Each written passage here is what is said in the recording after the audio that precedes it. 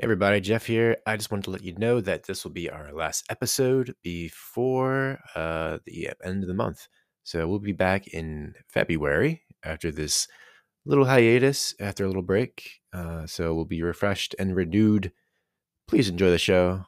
Although edited for television, tonight's thriller contains scenes of suspense and violence which may be unsuitable for young viewers. Parental discretion is advised.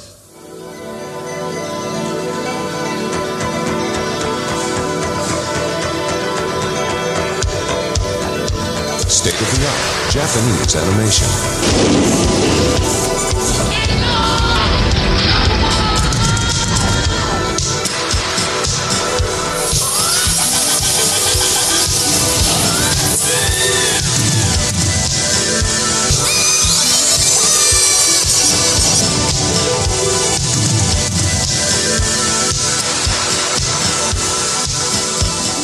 Chooms, update your Chrome for this episode of the Otaku Host Club podcast, where we're diving into the world of punk.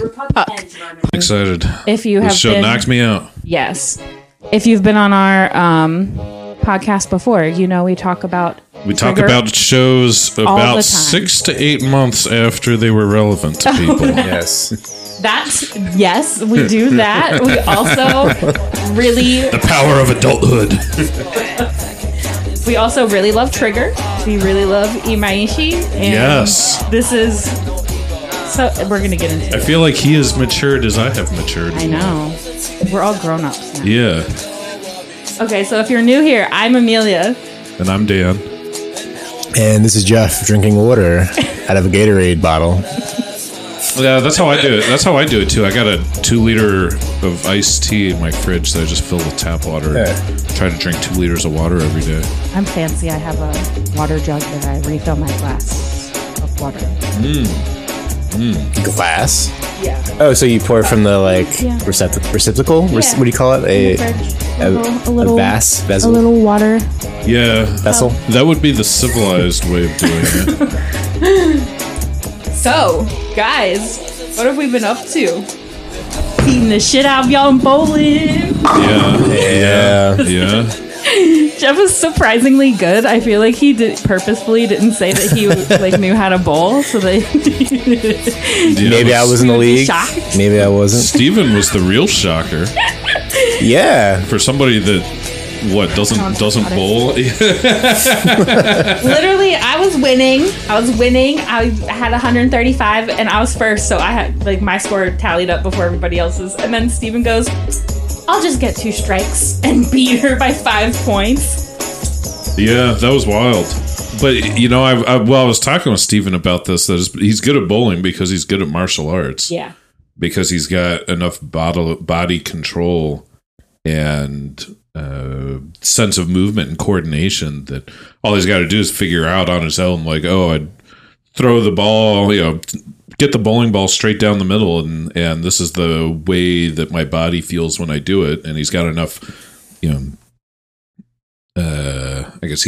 bodily awareness that he can just repeat that physical action and balance every time. Yeah, Balance. Yeah. I'm good at bowling because this is a little known fact, but my uncle is a professional bowler. Yeah, that's so sick. It's passed down to the cool. genes. Yeah. I was on a league for 5 years. Oh, hell yeah.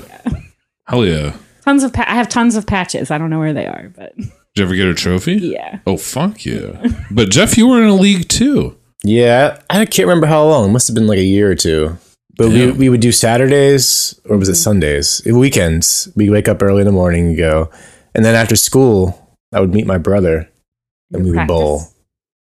I guess it was just an after middle school, after school thing. That's cool. We had league on Wednesday night and Saturday morning. Twice a week. Yeah. Busy. One of them I think was parents and kids, or older people and younger people. And then Saturday was only kids. So Wednesday you would go with your uncle, who's a professional bowler, and just wallop everybody there. Yeah. Then the other kids had a fighting chance on Saturdays when it was just you. It was actually kind of hard because he was the bowling alley was his bowling alley. So everybody knew him. Everybody knew our family. Okay. So. Wow. I didn't do good. That's cool. You're royalty. They would like roll out the red carpet for you when you came through. I wish. Put the bumpers up for you. And they're like, I watched a video on Twitter recently, just out of the blue. This woman and her boyfriend getting into a fight in a bowling alley, and the woman takes her bowling ball and smashes it against the guy's head, knocks him down, and then she bowls a strike immediately afterwards. God. Yeah, I know that video has gone viral. I saw that video being discussed, but I did not watch it. I didn't really want to watch somebody get their head clonked in. Yeah, it's weird how Twitter works that way, or like Reddit. You scroll over it and it just plays. So you go, okay, well, I'm watching it. I'm watching it now. No, I'm not knocking you because I watch all sorts of weird ass shit on the internet. We know you watch weird shit on the internet. Yeah, it's just in this. I know you do. Just this morning, I wasn't in the mood for it. You know. Yeah, for sure. Got to come back to it. You give yourself power and control. You know, you have the will to watch the violence, domestic end. I felt it had to have been brutal. I can only imagine. Bowling balls are so heavy. Yeah, that's a real weapon right there. Yeah. You know what else is a weapon? Frozen pizza dough. I'm just saying. When did you get hit with frozen pizza? I didn't get hit, but every time I ring it up at mom's, I'm always like, damn, you could really fuck someone up with this. Oh, really? Yeah. How big is it? It's like this big. But it's like solid. a sphere. It's like a sphere. It's solid, and it's in a bag.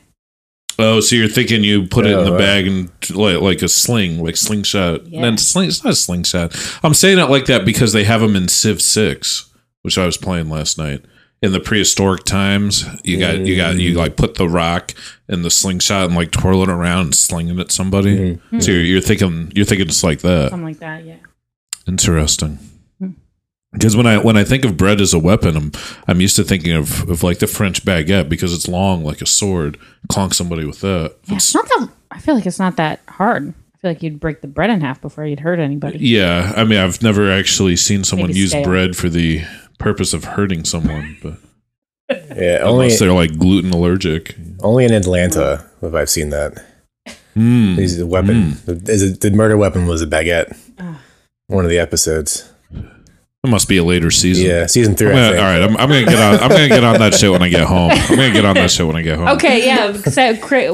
Awesome segue. What are you watching? What is everybody watching? We haven't done that in a while. Yeah, I am still watching Galaxy Express 999. I'm like 50 to 60 episodes in.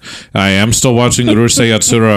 I'm 40 to 50 episodes in.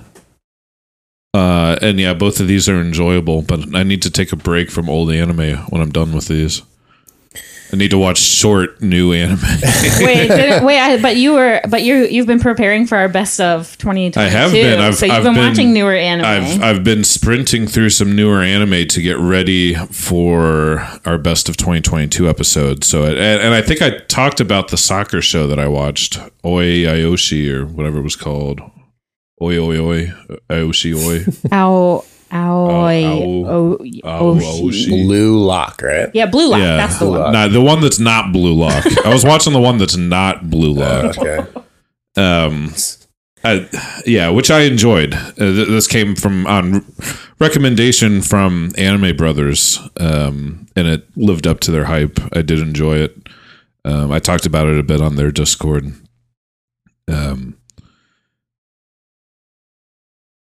Yeah, I guess I'm blanking on how exactly I felt about it because it feels like a million years ago that I was watching this. You have been a busy little bee here in Baltimore. I have been a busy little bee. I've been all over the place. Multiple food road trips and hanging out with people and bowling and Owen's recital and going into the office. And I've been all over. But I did find the time to watch My Dress Up Darling. Which we'll talk about in more detail in our best of, because I am assuming that's on your list. Oh, well, it depends on how many we have, because there's so many good ones from last year. Okay, interesting. I have my top 4 for sure. Okay, yeah, I got a top 5 all set up. But yeah, My Dress Up Darling, I greatly enjoyed it. I understand why you like it. Yeah.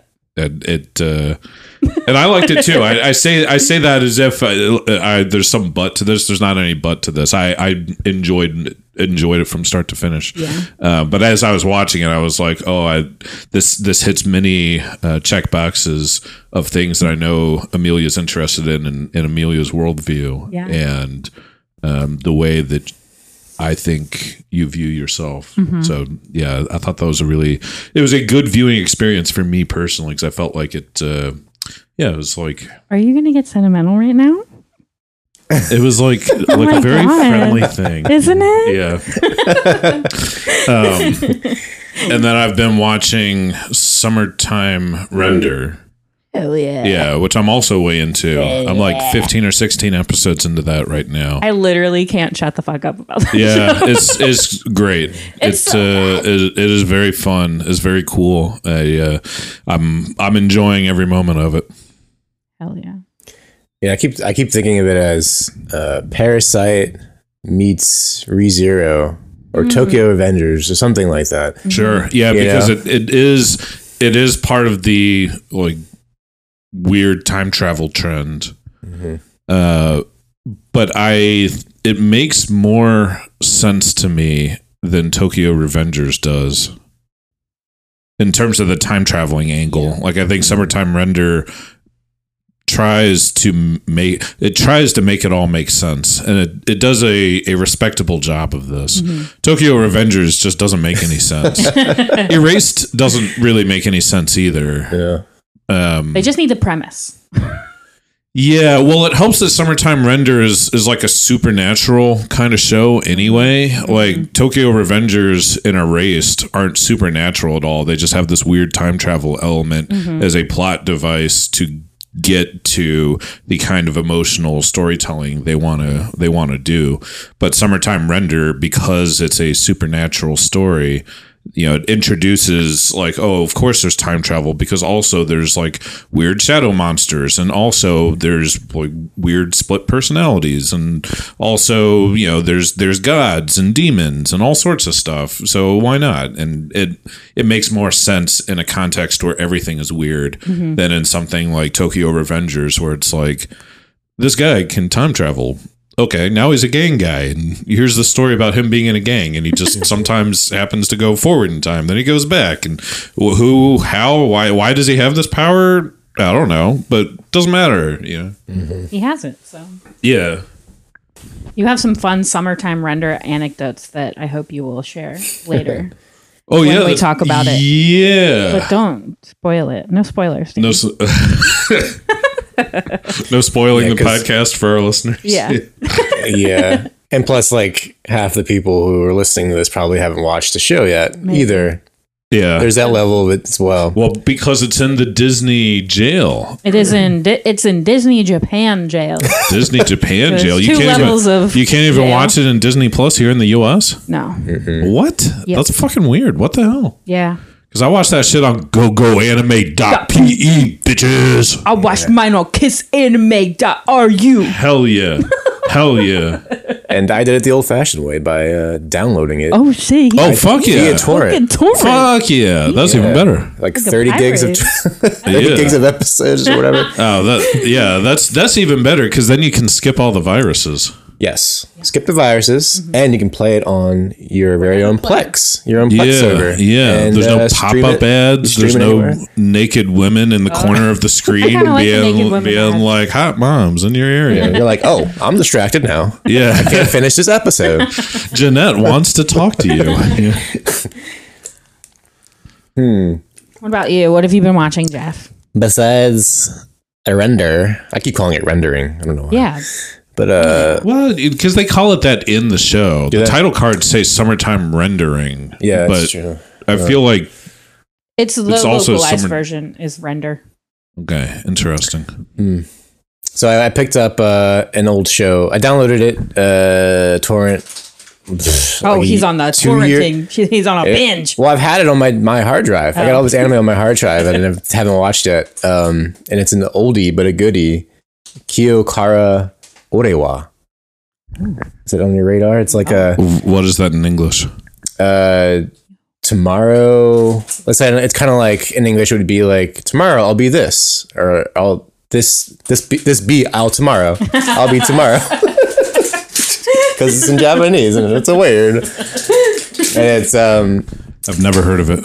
yeah, a delinquent anime show like GTO, but they're still in high school, and they're basically posers. They're like poser delinquents. Oh, that's One of them. Yeah, so he like in the first episode, the main character gets a perm and dyes his hair blonde. oh my god, yeah. scandalous. I know, right? But he's also a decent fighter. He's like, oh shit, I'm actually strong and like can kick people's ass. But it's a little repetitive, like rival gangs from schools, facing off and protecting their significant others, i.e., Tokyo Revengers, without the time travel. And they look a little older, actually. Good. Yeah, or maybe younger. They look like men. Look like little men. Yeah, little men, little boy men. Oldie. But yeah, I actually watched the new Trigun, first episode of Trigun. Oh my god. Oh shit! What'd you think of that? I enjoyed it. You enjoyed it. That's my orange. You isn't enjoyed it. What did you enjoy about it? The animation for number one. I did like Vash, surprisingly. I liked his voice acting, his voice actor. Should I do my classic watch only the new version of things? You've never seen the original Trigun? I don't think so. In passing. I don't remember. Yeah. I feel like there's a couple anime we have to cover this year. Like Trigun and Gurren Lagann and Full Metal Alchemist. Yeah, this is a reboot of the original. I don't think it's... Who knows? It's one episode. It could be worse. It could be, I don't know, plot-wise. They're already talking about Vash's childhood with his brother. Their relationship. Yeah, I'm still not going to watch this, but I am impressed that it was good for you. That you have a good opinion of it. I try to be as impartial as possible. Sure. Yeah. What else? I don't know. I watched the last episode of fucking Mercury. The witches of I don't Mercury. know if I'm caught up yet. I don't know how I feel about it. I kind of love it. I don't know. I don't hate it. I I don't. have the wrong opinion on that. It's one of those shows that I think opinion online is sort of, which I might agree with, is just another Gundam series to make money. Like it's just another cog in the wheel. But it's unique in a way. Like there's things that are different. I feel like it started off really strong and now it's kind of like pittering because it's too long. I feel like maybe they're like the story's like kind of like okay, let's get to the point now. Well, So, is this more Gundam Build Fighters or more Gundam Iron Blooded Orphans? the latter. Does the latter mean the second one? Yes. Yes. Okay. So So it's maybe more serious business, more yes and no. weak in a way. I mean, there's It isn't, it isn't. because you got the whole Utena rival. I'll challenge you to a duel for high stakes, and you'll be my wife. This character will be my wife. now So you're my groom, but you're a girl. I'm gonna call you my groom. yeah, Yuri bait. I think it's all Yuri bait because they're not in love. They're not in love, it's purely physical. Yep. It's purely for the family. It's like Game of Thrones. It's purely so that the main character Minarine can have someone watch her tomatoes Yes. while she's off fighting political Okay, demons. sure. Much like Kaji needs somebody to watch his melons in Evangelion. Yep. Exactly. Exactly. Yeah. Anime tropes. Who needs him? It gets very violent at the end, though. The last episode, very shocked. I laughed out loud. There was a big splatter, and I laughed out loud. I was very. I chuckled very hard. Yeah, I'm gonna watch The Witch of Mercury someday, but I don't think I'm gonna make it in time for our 2022 episode. I don't think that one's one that should be on your list to watch. Yeah, But if you need recommendations, let me know.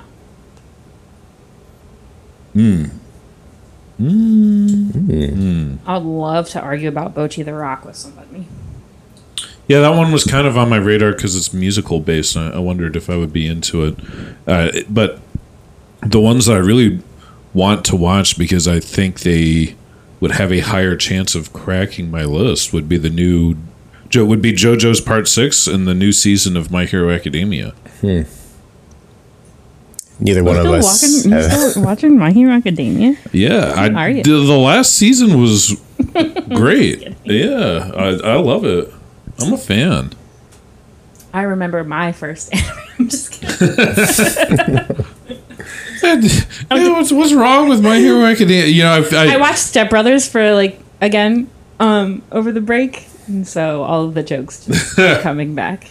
Well, My Hero Academia is a totally reasonable genre exercise in a genre that I like. I just like hating on it. It's my shtick now. I know. Well, I feel like that's the thing. I feel like I don't know anybody that actually likes that show. It's so popular, but is it an astroturfed popularity? As the technical term is? Like, do people actually watch My Hero Academia? Maybe the popularity is all little kids. I don't know. Yeah, I think so. I think it is. Yeah. I think because it's not in the limelight like it used to be. You know? It's like, Fittered out. yeah, Demon Slayer I think will be the same way. I think after this season. Or no, maybe it won't be. Maybe it will be the... There's not that much of Demon Slayer left, right? I don't know. Did you read it? No. Oh, I thought you No. did. For some reason. I don't know. I don't feel like there's that much left. But someone can absolutely correct me on that. Fact checker. Can we just hire? I think we're gonna hire Christella to be our producer, so she can be on call with us and fact check everything we say. Be awesome. Yeah. I'm into it. That'd be a good idea. Just sending the email right now. Yeah. text Christella right now. Christella, please help us. We can get our Zoom invite. What have I been watching? What have you been watching? I've actually been watching Free. Oh, that's cool. You know, Christella and I were talking about how we should do an episode of our podcast with her on it about Free. Yeah, and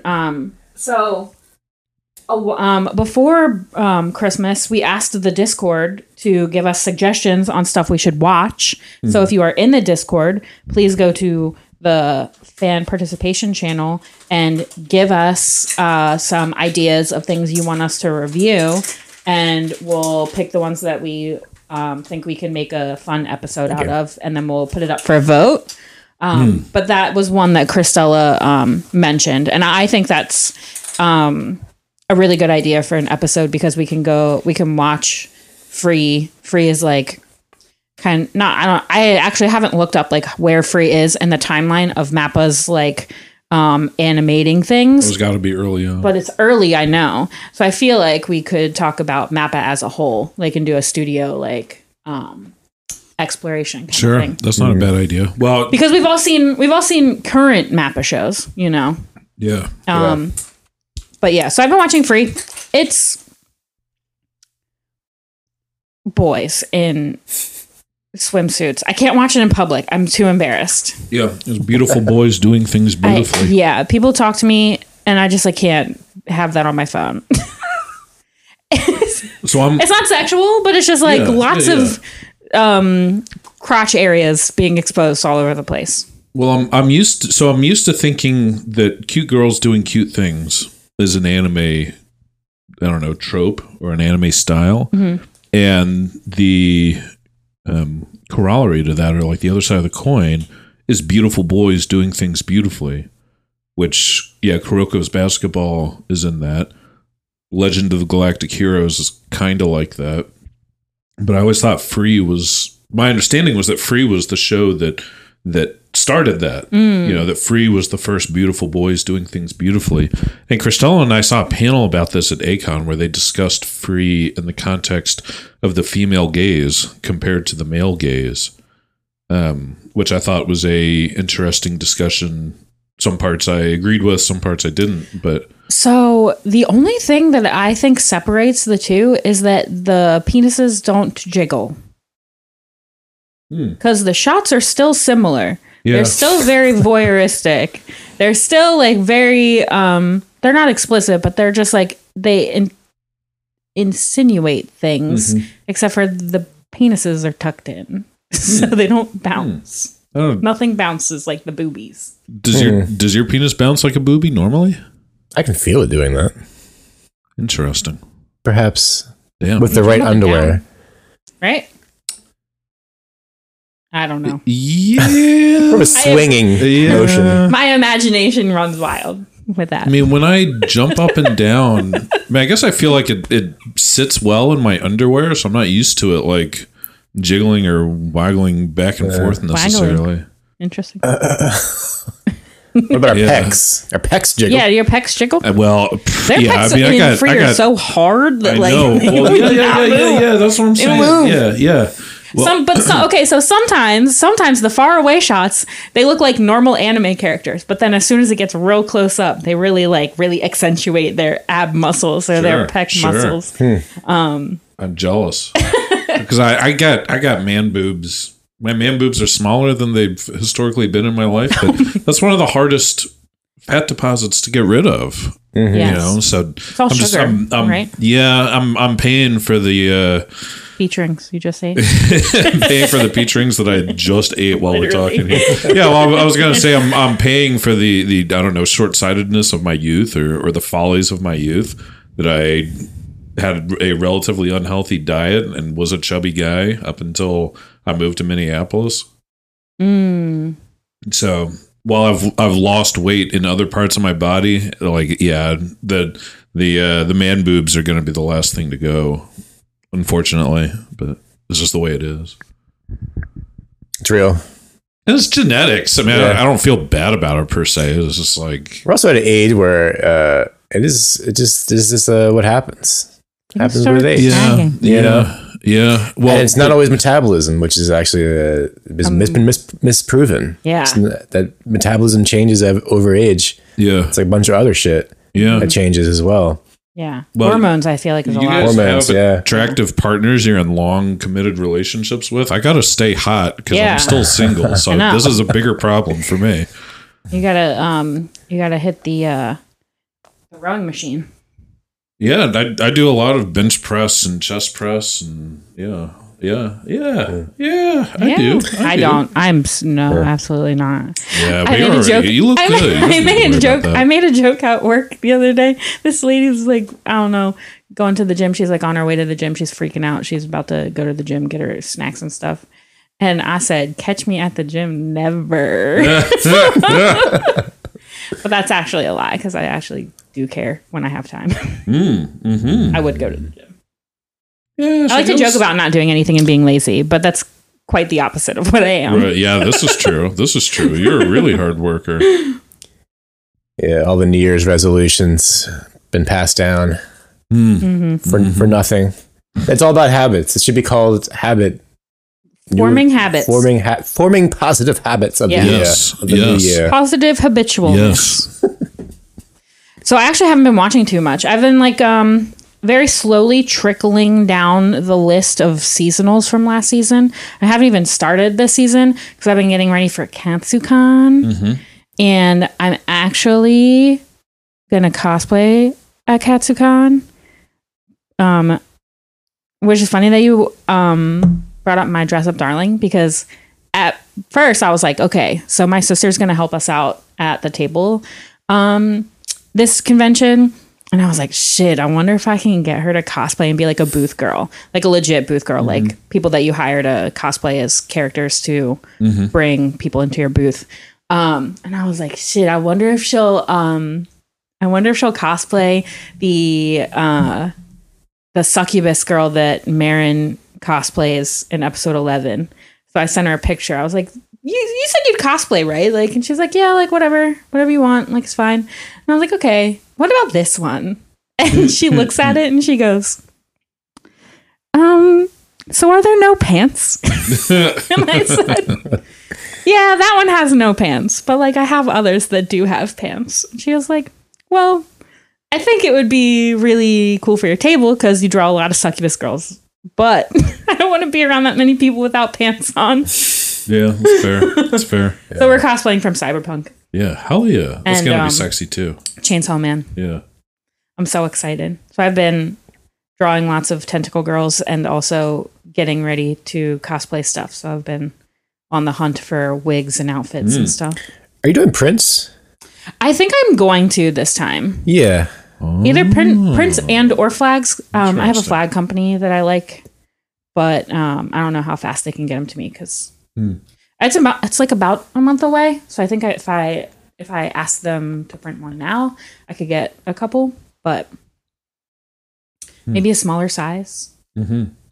But yeah, I think I'm doing Prince because I think that would be good.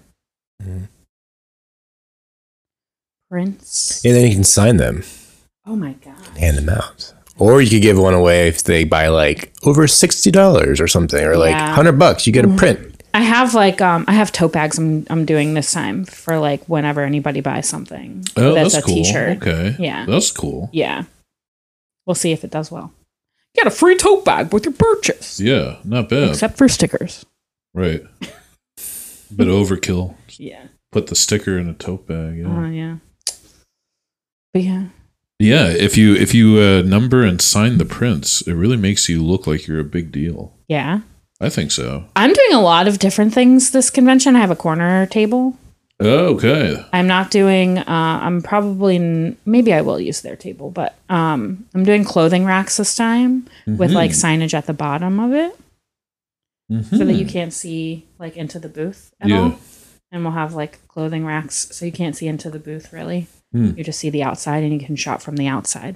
Right. Okay. Interesting. And then the backdrops are going to be all like signage and Yeah. clothes. Oh, Posters. shit. Yeah, I got to get my plane ticket back. Yeah, so if you're in Figure that DC, Virginia, Yeah. you can come to Katsucon. Mm-hmm. Week before or week after Valentine's Day. I think Valentine's Day is on Tuesday and the convention's like that Thursday through or Friday through Sunday. Okay. Yeah. Mm-hmm. I got our Airbnb. It looks sick. It's Oh, 12 yeah. minutes from the convention center. Easy. I'm so excited. I'm also excited because I'm cosplaying Rebecca, my favorite character in Cyberpunk. Well, that is a good segue, but actually, has the schedule been announced for Katsucon?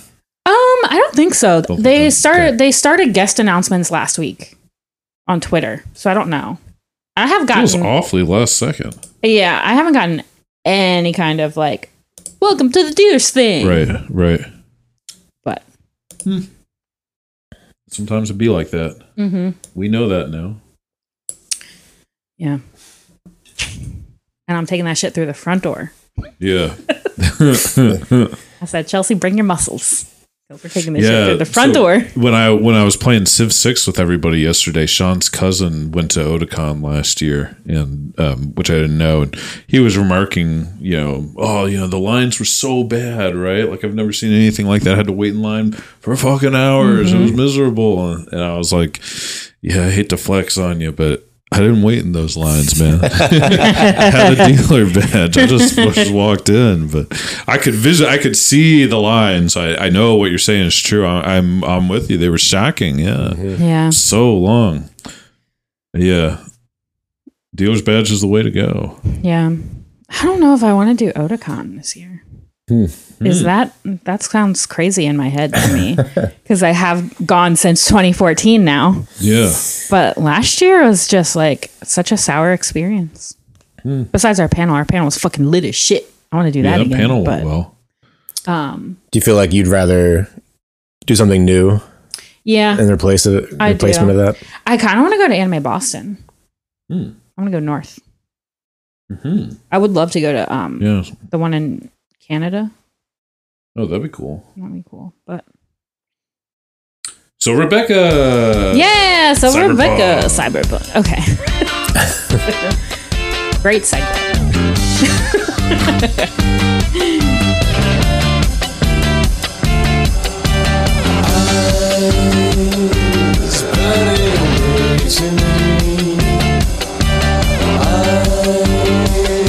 Destroying so sweet.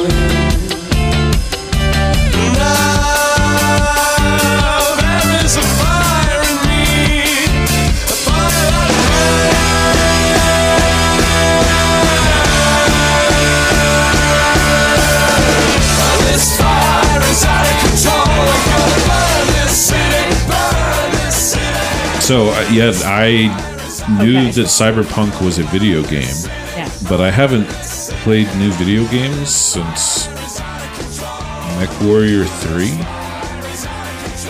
So Cyberpunk was, only Mario. Like, I have no experience or knowledge of it. I just know that it's a video game with Keanu Reeves, and it was like very hyped, and then it came out and nobody liked it.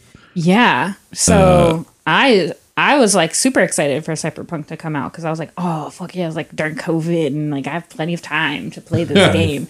And then it felt like there was a war between the gamers of Cyberpunk. They're like, no, fucking play it on PC. It's the best on PC. There's no bugs. No, I'm a console gamer. It's fucking shit sucks on console. It needs updates. It's buggy. So then I was like, I don't want to get into this. Right. Y'all are doing too much. Yeah, I mean but it's crazy how it was announced in 2012. That's how long the thing's been in production. That's right. That's the other thing. Yeah, that's why I feel like people were so mad about it. Yeah. They were getting like the company CD Projekt Red were getting death threats. So they delayed it like 3 or 4 times. Right. Before it came out. Sorry, but if you're going to delay something, like, oh yes, if you are not going to put out a quality product, please delay the product. I think as fans, we are in relatively unanimous opinion about that we would rather content and media take the time necessary to craft good products that we will want to keep revisiting, that will resonate with us, rather than companies trying to push things really, really quick to strike while the iron's hot and do the most business wise. Made in Abyss is a great example. If you can afford to wait 5 years between season 1 and season 2, and your season 2 is still going to do great. If the product is good, it'll rise on its own merits. Yeah. Most of the time. This has become very common in the gaming industry, is to release things before they're done and then fix them as they go. I mean, I don't know, probably not familiar with Battlefield, but it's a first person shooting FPS franchise. And they released it early. EA pushed them to release it early because, like, you have investors, and you gotta make the money, right? You gotta, and they're on their backs 24/7 to get the product out. And of course, COVID was an issue with production. But yeah, they patch it, and then 2 years later, it's ready. It's a finished game. So do they release it buggy because... So I guess I can understand a flow of logic. Like, the company is running out of money. They release the game as it is to start getting funds so that they can continue to keep the ball rolling financially and go back and fix everything. That sounds good. Sounds good to me. Yeah, because people fucking pre-reg, like I pre-reg Cyberpunk 2077, got the game, put it in. I played maybe an hour of it, and all the bad publicity made me not want to play it. Right. And this is before I had a PlayStation 5, and I was playing on a PlayStation 4, or rather Xbox. I'm sorry, Xbox. Oh, I got a PlayStation 4. I can't remember what I got it on. I think it was Xbox One, Xbox X. I can't remember. It was one.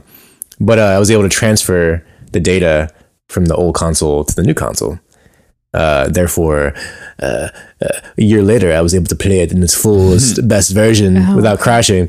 But yeah, like, to your point, PC was where it was at. If you're going to play it when it came out, that's where it was. Yeah. That made me not want to play it. I was like, y'all are doing too much. It's just a game.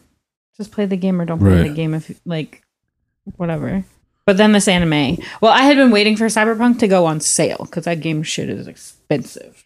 Yeah. But I got it on sale for $25, and I was like, hell yeah. Okay, not bad. As soon as I was on the anime, I was like, okay, I'm playing this shit now. Oh, shit. I'm playing this. I'm the fool then. I am the jackass. Why? What, you paid full price? Yeah. I'm never gonna pre-order a game. Ever again. I did that with Persona 5 Persona 5 dancing, the dance version of Persona 5. I did that dumbest shit ever to prove. Everybody, It wasn't even that. It wasn't even like a special copy. It was just I wanted the copy as soon as possible. Right. It's not about winning or losing every single time. It's about the general flow and your happiness and the general trend. So everybody makes a overpriced purchase at some point. I've certainly done it on records, but for everything that I've paid too much money for, there's something there that I got a great deal on too. Yeah. So it all balances in the end. At least that's what you hope. I should have known better though, because I don't have time to play games. So like ordering $100 game that I maybe played for like 20 minutes total. But to be fair, the opening sequences of those Persona dancing games are fucking lit. They are awesome. They are fucking cool to watch just on their own. Mm-hmm. I ain't ever played any Persona game, but I've watched all them dancing opening sequences a bajillion and a half times. So how many hours did you put into Cyberpunk? Yeah, because you recently, what, like 2-3 months? Yeah, I've had it for like 2 months now, I think. Okay. I've played maybe a total of 10 hours, maybe. I've gotten through like the first mission where you got to go to the bar. And you might say, wow, you spent a lot of time doing that mission. Wait, that I say I'm so bad at video games. Sure. I mean, I guess you could just deviate from the plot, from the main story, and just like do your own thing and come back to the bar. Well, I literally could not figure out how to get into the bar. Yeah. Well, sometimes it's time like locked. that. It's time locked. Like that. Oh, okay. I was like, I gotta wait here. So then I started driving around, and then I got distracted. And also, I'm so bad at driving in this game. I'm fucking running people over, and they're like, "Police are gonna come and get you. You gotta stop doing bad stuff." So then I have to like flee the area. Yeah. So wait, was this in the game, or was this just your average Saturday trying to get to the bar? In the game. Yeah, I know. I was trying to make it funny. But yeah, so not that much. I really wanted to play yesterday, but then time just got away from me. I came home and passed out for like 3 hours. Well, after this recording, we'll have Dan do a little test run. Oh my god! We'll put Dan in the driver's seat. Oh my god! But as we discussed before, he preferred to watch us, so it's okay. Yeah, modern video games are kind of. I find them to be too confusing for the very little patience and the relatively little brain power. I actually want to, excuse me, find them too confusing for the relatively little patience and relatively little brain power I actually want to put into video games. I liked it with MechWarrior 3, where I just walk around in my giant robot blowing shit up. Yeah. It's pretty straightforward. These new games, there's like 50,000 buttons and tons of menus and whole technology trees and items and the open world. And yeah, I enjoyed playing Grand Theft Auto. You just run around and punch people, and I thought that was really entertaining. But it's more than I want to commit. But yeah, as I was saying before we recorded. Yeah, I have a lot of respect for video games. I mean, they're very cool. So I'm not knocking the format. It's just not for me. Yeah. So what did you play as? Which one? Street Kid. Oh, you did Street Kid? Oh, shit. I was going to start a new career. I just beat the game today. Okay, you beat it today. Hell so congratulations. So when you get to the last mission... Are you going to spoil it for me right now?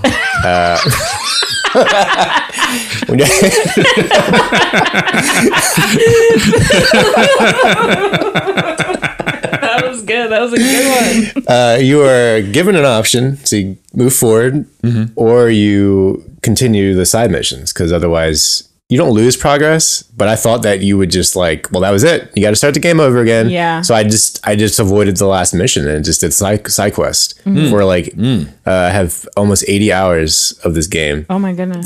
The story itself, you could probably beat, I think I've heard, in like 20 hours. If you just run straight through. Yeah. Okay. And the first half of that is trying to get to the bar?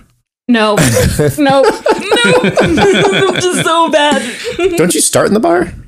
You start in a bar, but That's then right, you you're go to thinking about- another bar. They gotta get The to another other bar. bar. You have to save somebody, and then you go to another bar. Which the whole mechanics of the game is really fucking cool. I'm glad Yeah. it's not all first person shooter shit because I'm really literally bad at that. Yeah. But it's like hacking into stuff, and like you're like Lucy, and you can like hack stuff, or you know, It's an open world RPS, what's that mean? or I'm I sorry, mean, I know what that RPG rather. Okay. Okay. Okay. FPS, Role playing game, first person shooter. basically. Yeah. Okay. I think they came up with some long list of titles or genres that I don't remember, but it's insane. It's long. Yeah, but it's I like Grand mean- Theft Auto. How can you Yeah. I mean, they need this many words to describe how amazing this game is, right? Well, that was the expectation. That was the hype, right? Yeah. Because they have the trailer where Keanu Reeves, John Wick extends his hand to you and picks you up and he's like, "Hey, are you okay, buddy?" And you're like, "Oh shit, it's John Wick." But I don't know how much that really plays into the actual game. Pretty big. Yeah, he's pretty big for sure. But yeah, you can start as 3 different classes, or you can call them classes, I guess. Or And you get to design Yeah. people's dicks. Archetypes. Is that right?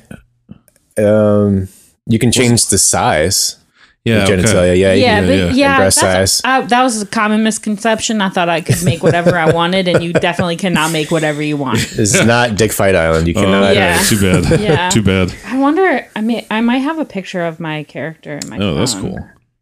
Well, somewhere I just that keep will- thinking about your 10 hours to get to the bar, and I'm reflecting on how that's so I realistic. can't believe in you're my shaming opinion. me right now. No, I'm not shaming you. You Or are at least I'm not shaming trying to. Like, I'm thinking about how realistic that is in its own way. I'm really good at thinking Genshin about Impact, How okay? many times have I shown up obnoxiously late to everything? How often have I had to try to hassle somebody to get out the door and they never want to go? But there are missions or side quests where you have to be at a place at a certain time. Yeah. Yeah. Like you can't show up in the middle of the night because no one's awake. Sure. Or sure, vice sure. versa, A like in the little bit of morning. added realism to this. Yeah. Yeah. Yeah, and then time moves like it technically moves faster than real life, but like in the game, it's so when you're playing the game, it's so slow. Right.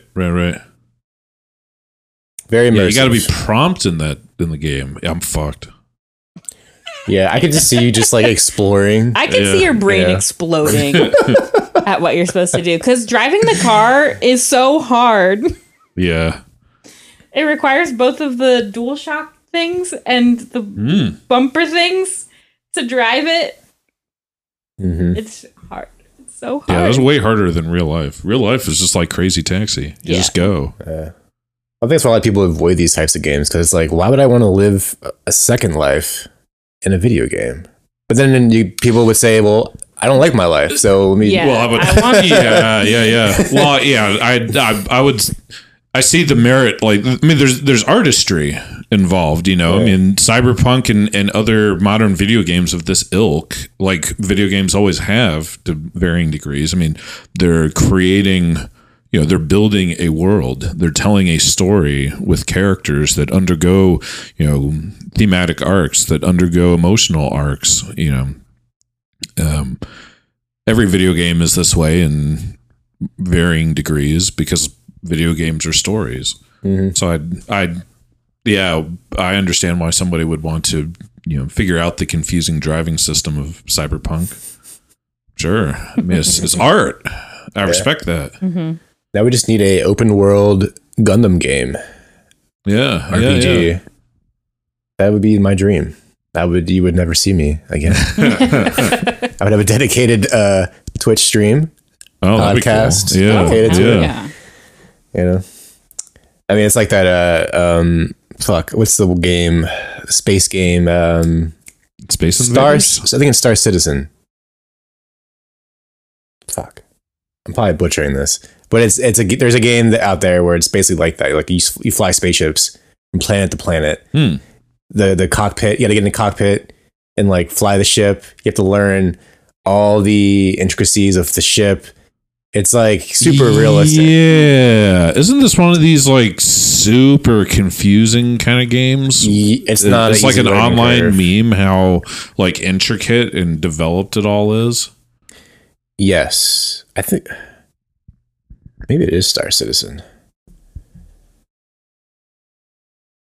I feel like I've heard people discuss it. This is when we need Chrisella to fact check us. Chrisella, is she on the call? We wish. But anyway, So should we? yeah, the anime. So the anime. I saw the anime was coming out, and I thought, well, on the negative side, I don't really care about this video game, so I'm not so interested in watching an adaptation of it. But on the positive side, it's Studio Trigger, so that could, that carries some weight with me. That could make it really good. But then I thought, well, Studio Trigger and Star Wars Visions, yeah, I mean, it was great in context, but I could have lived without it. So I would not have paid much attention to Cyberpunk Edgerunners, except for the relative amount of hype that it got, both within our immediate friend groups and on the internet at large. Did you not know that it was Imaishi? No, I didn't know that he was the director, or if I did know, I forgot. Oh, okay. That was like Jeff and I went to the Studio Trigger panel. Yeah. With Cyberpunk Edgerunners, but I don't think Imaishi was there. Was he? Was he not? I don't think he was there. No, but he was at the premiere. I think yes, he was there. He was there for premiere. Yeah, but for Cyberpunk Edgerunners, I think they just had the lead character designer. So I didn't connect it as an Imaishi thing immediately. But yeah, we watched the first episode at that panel. But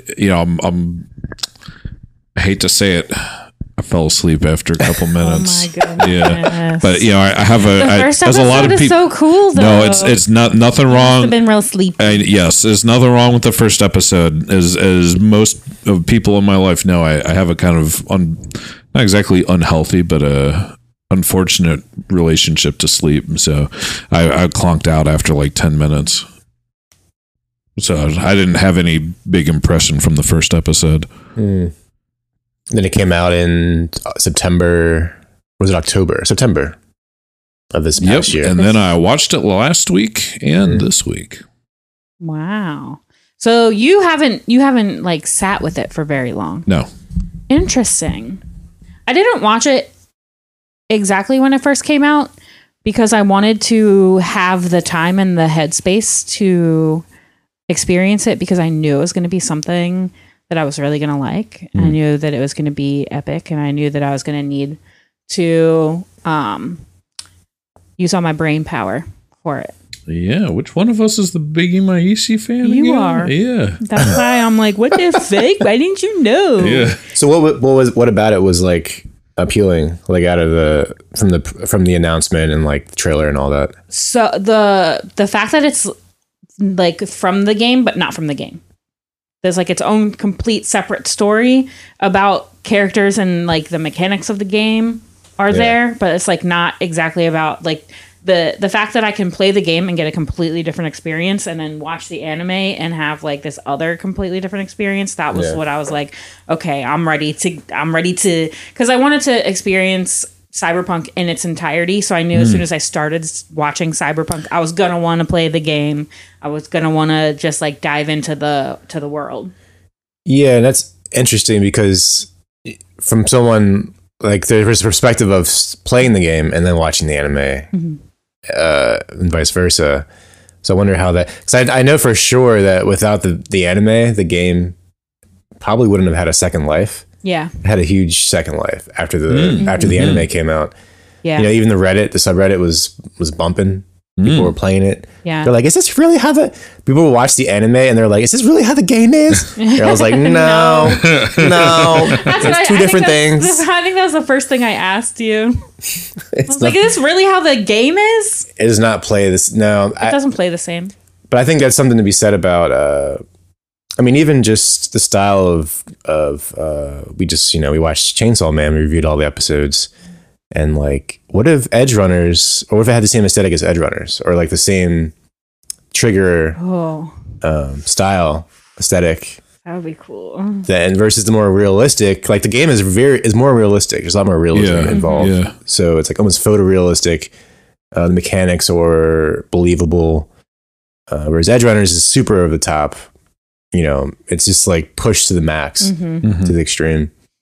Well, I'm thinking about how if Imaishi had directed Chainsaw Man as a Studio Trigger work, that they would have leaned way more into the gory action and into the kind of crassness of it, and you wouldn't have had stuff like Aki waking up in the morning and going through his routine, or Himeno walking around in a drunken state post bar, and how evocative those moments were in Chainsaw Man. But Edge Runners kind of had moments like that too. So I wonder, maybe Imaishi would have could have taken Chainsaw Man in a similar kind of place. Seeing it now, I feel like absolutely. Yeah. I feel like he's coming to like his own. I feel like everything up until this point, we've reviewed a lot of his work on the podcast, so we've seen it from the very beginning.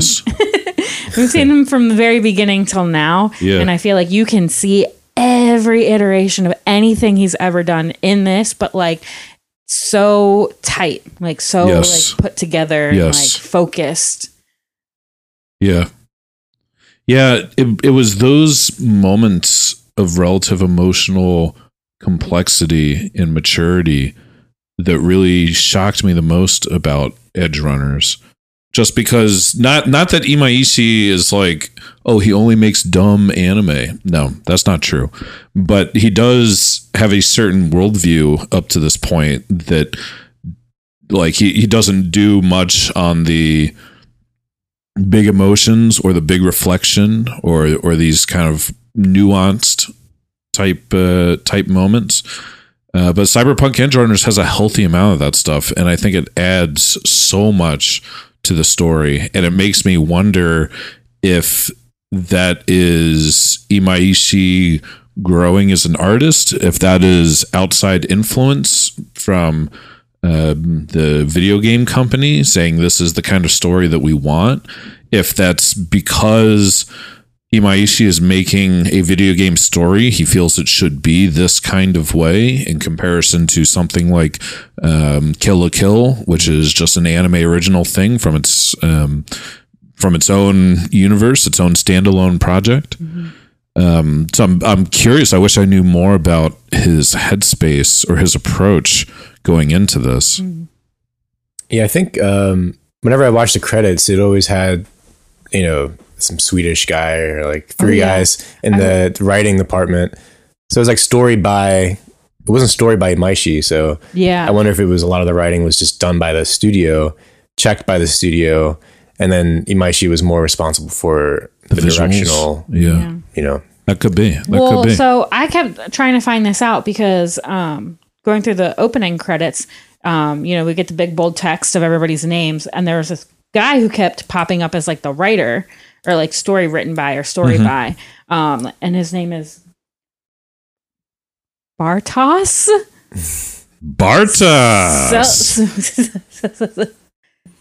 Setlibor. It's Polish. I can't say it. Okay. But apparently he's a Polish graphic and comic writer, graphic novel and comic writer.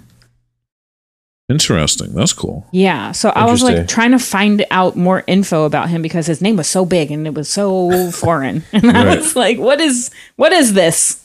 Yeah. But which leads into another aspect that we all know about Rebecca being that character that they didn't want. The CD Projekt didn't want. They didn't want the lowly character. Yeah, that was a little bit of a internet meme. Studio Trigger reportedly firing back. They got pushback from the video game company. Says, "Oh, we don't want this little kid character." She's mature. In the show. Okay. And Studio Trigger supposedly fired back. The lolly must stay. And I agree. But also, I've been thinking. So I've been thinking about what you just said. That because I would not have viewed Rebecca as a quote unquote lolly character. I initially viewed her cut from a similar cloth as the little kid drug dealer in Euphoria, who I don't think of as being some like cutesy kind of thing, or it's more a reflection of the bleakness of the world around you, that even young people, even little kids, get sucked up into the chaos. There's just no escape from it. But other people have pointed out, or I've read people discuss on the internet, that actually Rebecca is, an adult person. She's just a short, petite woman. Yeah. It's just like, it kind of threw me for a spin for a moment, because I felt like she may well be a short, petite woman. I suppose that never crossed my mind, but why wouldn't it cross my mind? I know many short, petite women in my life that are, like 30, 40 years old and have a stature, have a build similar to Rebecca. There's no reason why Rebecca couldn't be, a full-grown adult. And how many characters in media do we see that are, not lolly characters, but are, adult women, that are just, short and petite, or like pudgy, or a squat, with that kind of body type. There's a scene where she's drinking, right? And there's no indication that like she's carded or whatever, but like I just assumed that she was at the bar like a normal. Yeah, well, doesn't the bouncer at the bar like stops her and is like, "You can't come in. You're too young." Yes, and she is like, "The fuck you mean?" Yes, but I think people took it as, I am Rebecca and I'm small and I'm a child and I'm trying to drink, but because I'm running with my my crew, right. So why can't I drink? Because anyone can get carded. Like people get carded all the time. Yeah, I get carded all the time. Right. Yeah. So, but I took that as, I am old enough to drink, and you just think I'm short and small. Okay, because I that could go two different ways. Okay, and again, I'm feeling bad that didn't really cross my mind, because I also saw that scene. And I was going to say the reason why I still hold Rebecca in my headcanon as being a child is because she gets stopped at the bar.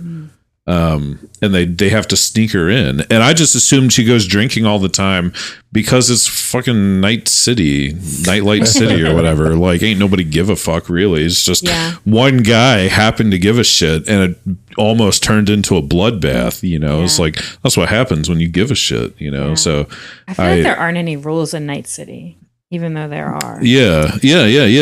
So I just assumed that she gets into bars all the time. She just happened to get stopped once and was flipping out about it.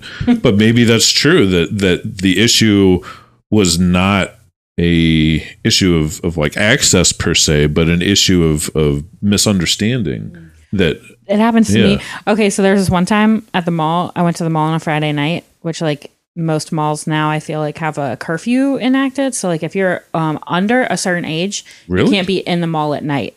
You have to have a parent or guardian with you. And so goodbye, mall kids. I was going to the mall with Steven and one of our friends, and in front of us was a group of people who were wearing Akatsuki robes to the mall. They were like cosplaying and like whatever. And Steven and Sean didn't get carded, but I got stopped with the group and had to show them my ID. And they were clearly like high school kids, right? Like going to the mall on a Friday night. Yeah, they just saw your hand tattoos and were like, "Wow, cool henna." I know, right? Like that's what I feel like, but I don't know. And then I guess no one like questions David's age, right? I mean, David is still in high school when he gets. I would argue he's younger than Rebecca. Exactly. Yeah. So, I mean, there's a time jump in the anime. Yeah. About halfway through, but I guess that's true. David is a high schooler. Yeah. In my headcanon, I got shit to say about that. Yeah. In my headcanon, I had the +10, so I just didn't fully process he was still a high schooler. Yeah, he's still in high school. Huh. Yeah, so Rebecca probably is older than him. Yeah. I feel like she's the most mature one out of the group, right? Well, this is arguably true. Yeah. Yeah, she has Main's pretty mature. I think all of them are mature personally. But I think that's the product of their environment. I feel like Night City makes you more mature because you have to live a different life. Yeah. I think there's some truth to that. I just always, I hate to fall on the trope that drama just inarguably makes you more mature.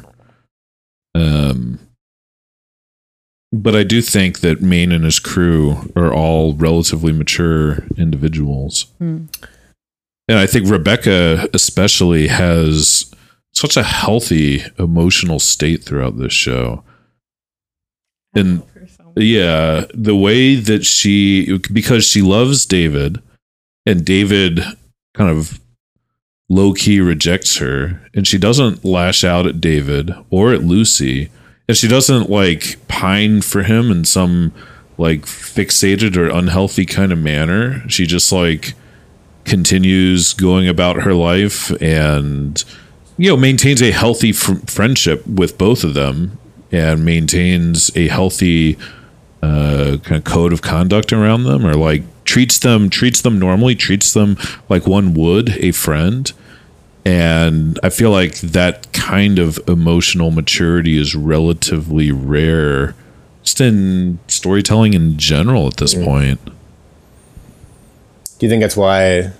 I think the show resonated with me for that reason. I wonder if it's like a big thing with like why it's been so popular, why it's been, you know, held in such a high regard. Like why a lot of anime does not have adults in it, or like it's too. I don't know. Like what if they were like? What if all these characters were in high school still? No.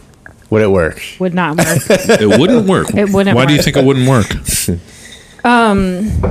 Because at that point it would be like it wouldn't be them going on these like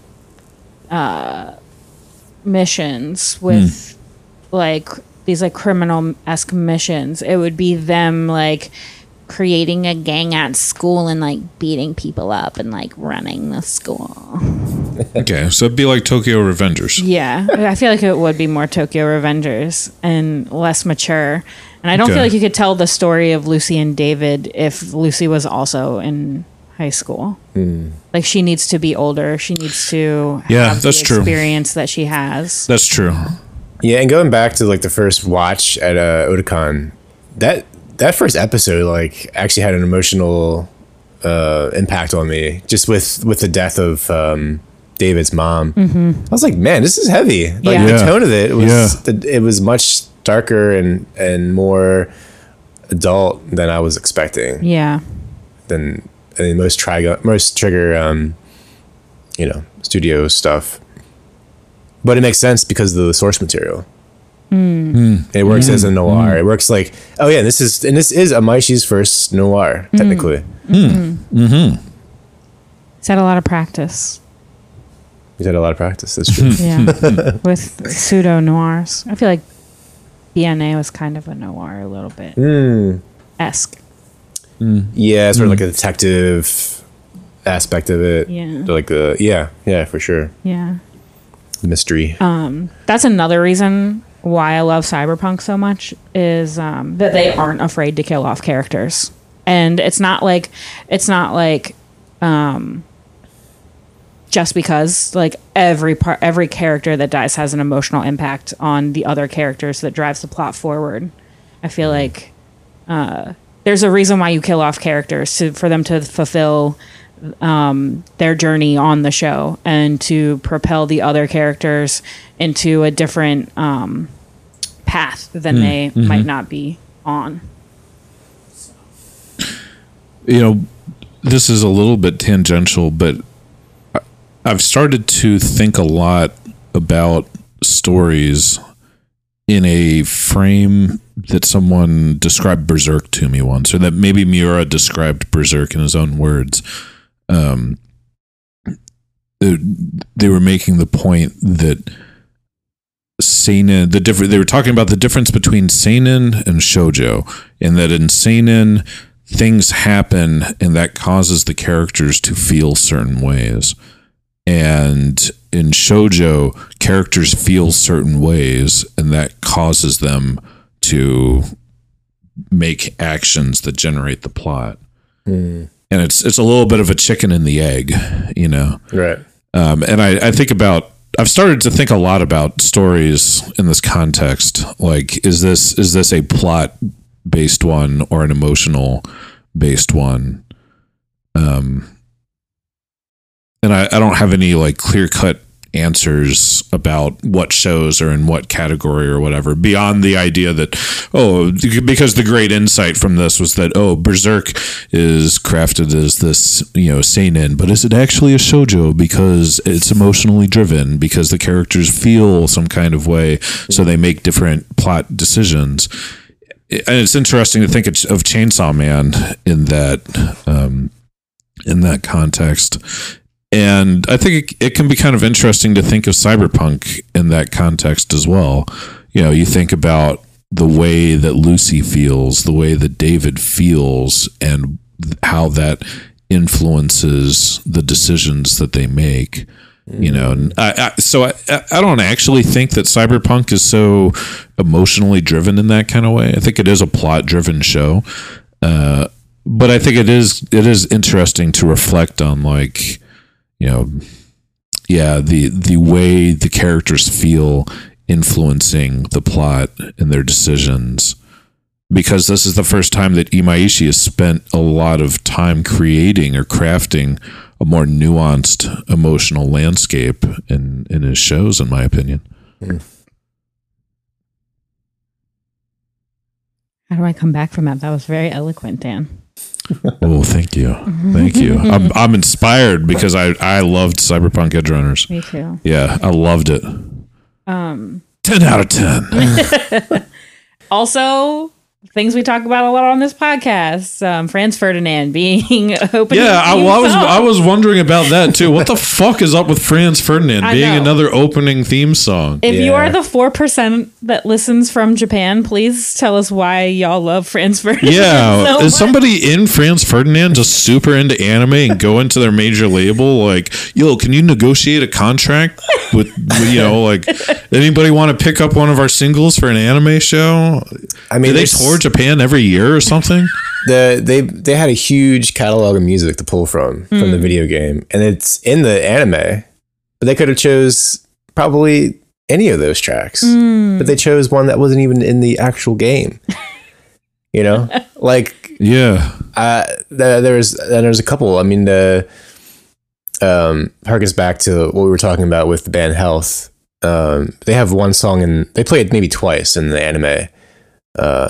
But the soundtrack is like a piece of the show that like really drives the story forward. Yes. I think without that, I don't know. I still don't know how many times I've seen memes with I've written the artist down somewhere in my notes, but it's a song that reoccurs. The one song, right? Yes, you know what I'm talking about. It's like a synth pop. I want to stay at your house. Yeah. Yes. And then like to be like, you know, that song, and then there'd be like the meme of the guy crying, you know, with immense tears coming down, and Rebecca and, you know, our Lucy and David hugging in space. And, so like very emotional. Emotional. Yes. I was literally crying on the couch last night. All I did was rewatch like the last 3 episodes and like. Yeah, I did it this morning. That's why I'm kind of subdued right now. Yeah. Oh my god. So get away, another way to feel what you do on yourself to know and let yourself go. You know you do lose self-control. It's emotionally heavy. I love Rebecca so much. I've been trying to find like all of her like guns that she used, her entire outfit. I've been really talking about Rebecca at home, and Steven was like watching the episode, and he was like, "So that's it?" Damn. because of the way she dies. Well, yeah, you know, because it's so sudden. Yes, she's so it's like such a non-emotional moment. Like she is there, and she's like finally got my friends back, like ready Yeah. to go. And then she's like, oh, this fucking gonk's interrupting our precious moment. Yeah, And then yeah. she goes out to shoot him. Bonk, splat. She gets And smashed splat. by the smasher. Yeah, and Stephen was like, "So you're playing a dead character? You're cosplaying a dead character?" And I was like, "She's the Jeez. best character out of the entire show." Yeah. Chill out, Steven. Yeah. Goodness. The song is "I Really Want to Stay at Your House" by Rosa Walton and Haley Coggins. Yeah. Well, cheers to them too, because that song is great. Yeah. And it's a good used to one. maximum effect in the show. Yeah, Yeah, the soundtrack really elevates the show in a way that is above and beyond the norm, and is above and beyond the norm for Studio Trigger. Not that they have bad soundtracks or something, but yeah, this really turned out for them. But all the soundtrack is from the video game. yeah. I'm not 100% sure, Word. but I recognize a lot of the music from the. Okay. So yeah, it's just like, you know, in the video game, like Grand Theft Auto, you can turn the radio on in your car. Yeah. And whatever's playing is playing, or you can change Yeah. stations. Sometimes you get in and it's like blasting some death metal or whatever. Yeah, because I Yes. saw in the sound in the Yes. soundtrack for the TV show, they had the Polish like death grind band Antigama, who are within my wheelhouse, within really? my world scope. Oh, cool. I want to preface this by saying I don't actually like Antigama. I would say that's the It needs to make opposite this- of what I it needs to be like. known. But they are like, yeah, I carry their records in my distro. You know, my friends did a split record with them. Okay. I am aware of this band. So I was really surprised. I was like, wait, who on Studio Trigger's up in this shit, man? I heard a couple different blast beats and like heavy shit going on in the soundtrack. But then I thought, well, maybe it's people from the video game. Maybe somebody on the video game staff is up in this shit. Yeah. Refused. They're fused. Yeah, there's even I started watching the documentary and there's like they interviewed the guy from Refused and they're like, well, we want you to be in this video game.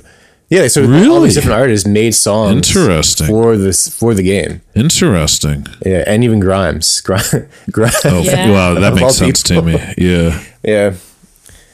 They chose industrial artists and Yeah. artists who are, I guess, would influence what you would imagine, 2077 to look like. Also, the world is so fucking cool.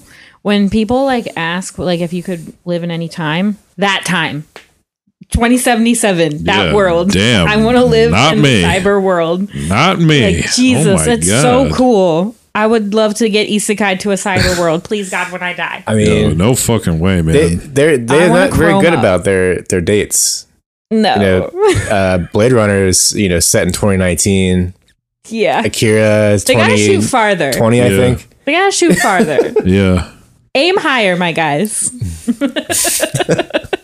Think a little bit farther ahead in the future. I was watching the Orville, and they go to a planet that is kind of a little bit behind ours, like 100 years behind our planet, and they accidentally give them technology that they aren't prepared for, and their infrastructure completely like destroys the planet within 2 years. So Okay. you gotta be careful about. Fuck. Okay, if I get isekai somewhere, it's going to be the Polar Bear Cafe. Cute and easy, No, relaxing, no risk of fucking death. chrome up. I'd be the first person They get cyberpsychosis. Yeah, no, to get like fucking like USB implants. Yeah. Oh yeah, Oh shit. I would love. There was a thing going around the internet that like they were gonna start putting chips in your hand so that when you paid for stuff, it's just in your hand. You just tap your hand on something. You just wave your hand Yeah. somewhere. Fuck yeah! Fuck yeah! I want to do that. Okay, let's skip. All right, let's bypass the political paranoia that I'm filled with. Okay, yeah, let's Not bypass that. 'Cause, tangent on this. just the aesthetic of Yeah. cyber. Because on the cybernetic one hand, implants. I feel you, but on the other hand, I'm like, oh my god. But the world of Cyberpunk 70, or yes, the world of Cyberpunk Edge Runners is too bleak.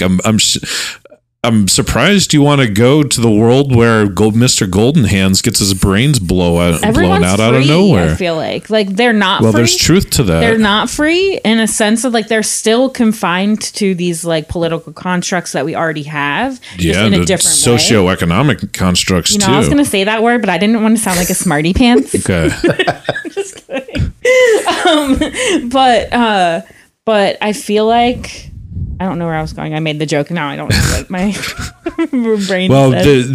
the people are free there. Yeah, so like they're absolutely confined. They're absolutely like They're free by virtue of it's kind of a lawless state. yeah, exactly. Like it's not like here like here as if cyberpunk's real. Like in America. Yeah. Well, it's just how big do we think the gap is between Baltimore and Cyberpunk Edgerunners? Well, it's supposed to be Night City is supposed to be like California, Yeah. set in California. Like LA. So it could be, So they got nice weather. yeah. See, Yeah. not too far off. Okay. But what? Say the question again. I keep losing it. People being free. Yeah, okay. But okay, so in like now there's like all of these like things that are expected of you. You're expected to like be a functioning member of society, get a real job, have kids, procreate, populate the planet, like all of this stuff. Like not even like in a larger sense, but also like just like within like your own family. Like, you know, like my parents don't push me to have kids, but I'm sure they're like, man, when is this fucking bitch gonna have a grandkid? Or like, when are you gonna get married? Like, when are you gonna buy your house? Like stuff like that. Whereas I feel like in Night City, like there's no expectation, like a overall expectation of people in existence. You know, they're just like, whatever they can do to survive, that's how they live their life. And that seems pretty cool to me. I do understand what you say. I wonder if this is true for the entire city or just true for the characters that we have seen. You know, that we see the seedy underbelly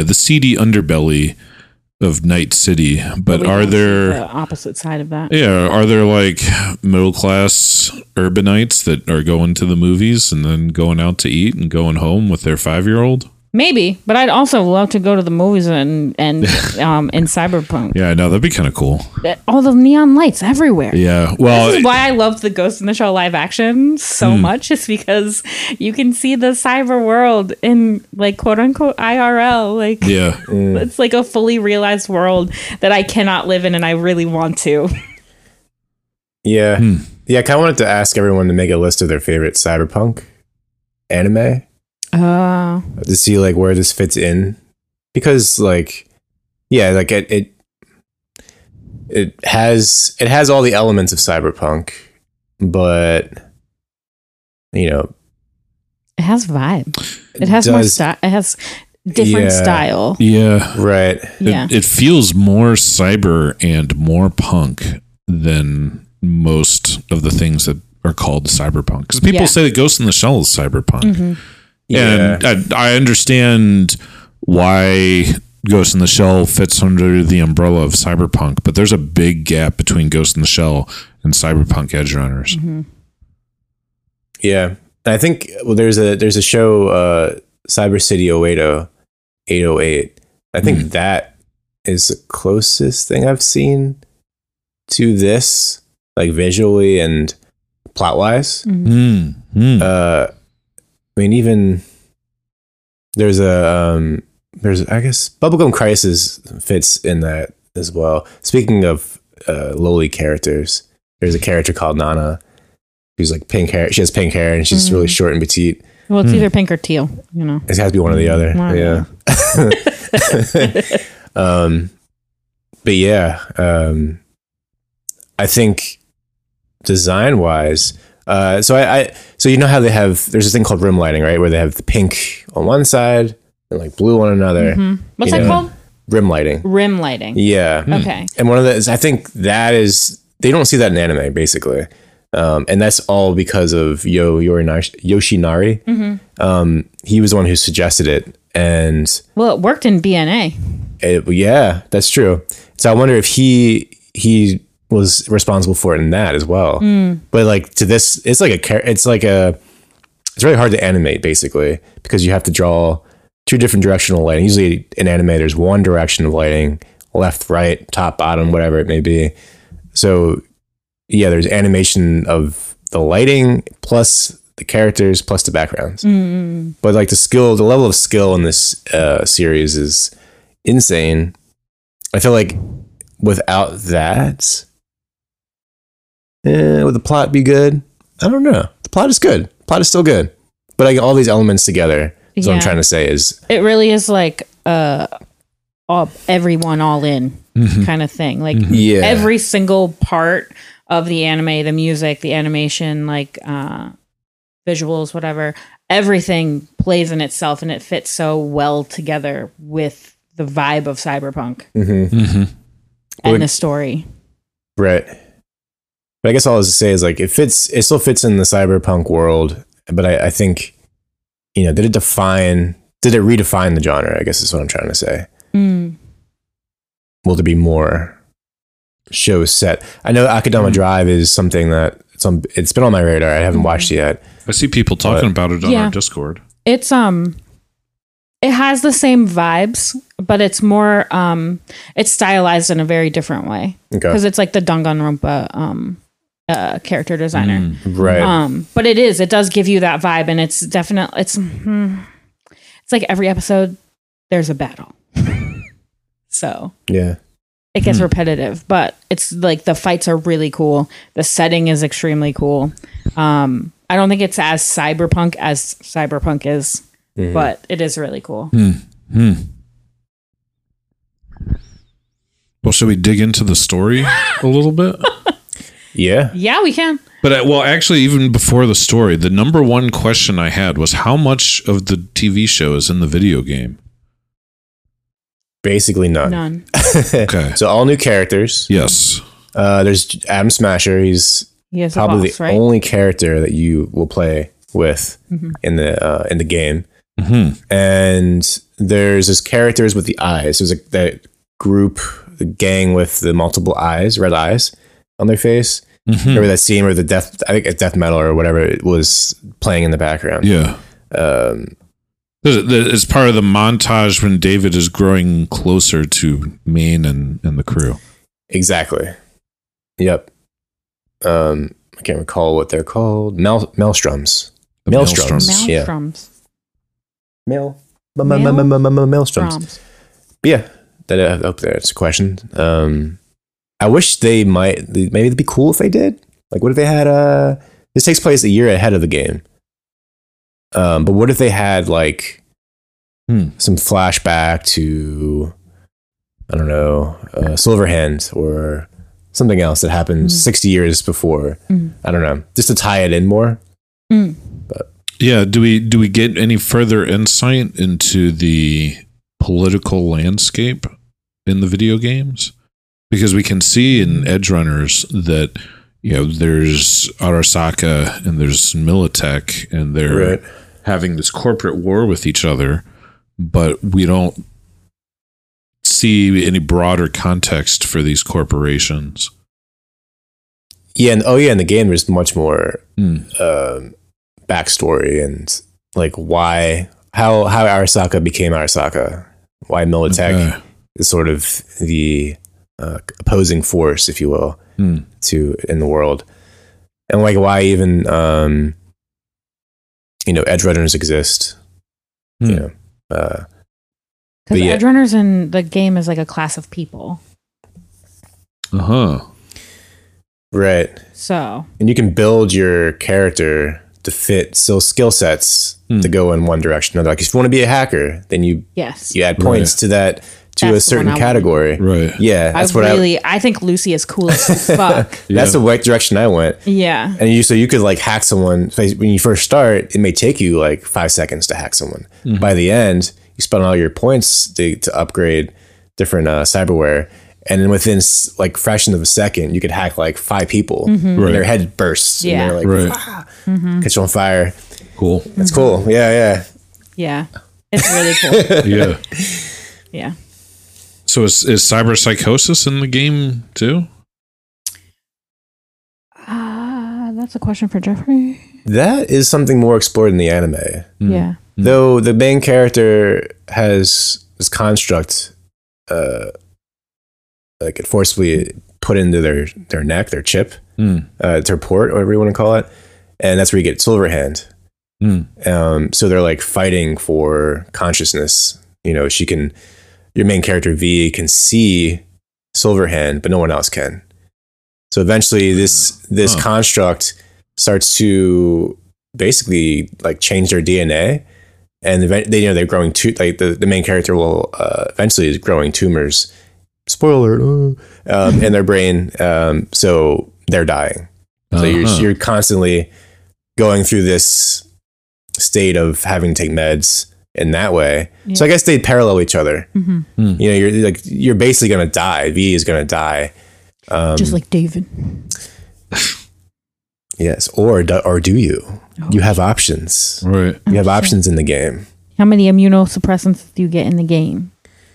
You can consume all kinds of things in the game. I know. You can pick up shit from the street. Yeah. You can consume like soda. Yeah. Like certain things give you certain abilities. Like, oh, you get added endurance if you eat this snack, you know, or you can drink alcohol and it does the opposite. But yeah, it's interesting. It's like an RPG. Yeah. It's an RPG story. Yeah. But all that being said, I went into this with no game knowledge, and I didn't find that hampered my enjoyment or understanding of the show at all. You don't need any prior experience with Cyberpunk, the video game, to just dive right into Cyberpunk, the anime, and get it full throttle. Yeah. I was under the impression, that it was more like if you knew the video game, the anime is just that much more rewarding to watch because it's full of references, but it's not a prerequisite at all. I think we talked about one other series in that regard about having a backstory before you watched it. I'm drawing a blank on it, but something we talked about recently. It doesn't matter. Legend of the Galactic Hero. No, definitely not that one. You've mentioned it twice already. You are now flagged. The coolest thing about Cyberpunk to me is that you get thrown into the world and they start just spewing out all these vocab terms of like cyberware and stuff like that, and nobody tells you what they are, and I love that because a lot of it is out of context. A lot of it is like you will find out later when you need to know, but I think it's really cool. All the new terms that I learned. I agree. I think they did a great job coming up with the script that's so full of slang terms.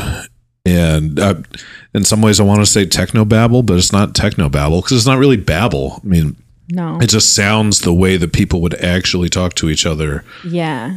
in context. And it is at once kind of like exciting and new, but also totally understandable and reasonable as a viewer. Yeah. Rebecca says one of my favorite lines in all of the TV series, and she goes, "Next time I see you, you're a fucking flatline." Oh, I'm fucking sick. And he's gonna die. Oh my god. Yeah. So cool. So in the first episode, when David's mom dies, Fucking brutal. you get to see how the system is set up, right? Because I know. And haven't- this is why we need universal health care. Exactly. I wrote that in bold letters on my fucking notes because, like, if you have platinum service, you get the works. Yeah. You get saved. If you don't have anything, the fact that They just leave you. that like you have to pay for visitors, like you have to pay for people to be able to come and visit you, is insane to I me. know. This is like Are you my fucking worst kidding me? fucking nightmare Literally. of capitalism gone out of control. I love that he Dystopia. hacks into his apartment though. He like busts in through a vent every single time. Like it's like He doesn't have the money to pay the rent because he's literally a child whose mom has just passed away. And they were already struggling. And he's like, no, fuck this. I'm just going to go in through the back door. Literally. Yeah. Dire Straits. Yeah. God, his apartment is so cool. In some ways, yes, but in other ways, imagine if your washing machine just shut off. That would suck. Wash. But the fact that there's like signs on the wall that's like shower, bathroom. I think that's a replica of the one in the game. Yeah, the first apartment, first right? apartment you get, and you can get multiple ones. You can get like the fanciest apartments in the game, or you can get the like shittiest apartments. They look like Right. You got to move. You got to move each time. Moving sucks. well, you know, you Not in got Cyberpunk. I feel like they just pack your shit up for you. It's like robots come and Oh, well, pack your that's shit up for you. fucking sweet. The future's bright. That's what I'm saying. It's part of the moving package you get with your healthcare. Yeah.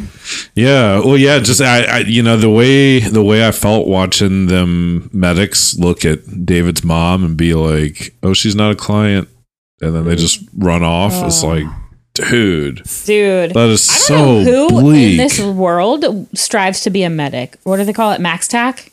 Max Tac, yeah. Yeah. I don't know who the fuck would ever strive to be that. Because, like, So I read online that Max Tac were people that underwent cyberpsychosis were captured alive and rehabilitated. So Interesting. they're all I like didn't. That's a fun super souped up, you know, like chromed out individuals. fact. Yeah. Oh, they're chrome junkies. Well, yeah, chrome junkies. they are yeah. scary. Yeah. In the game, they're scary. I'm terrified of them.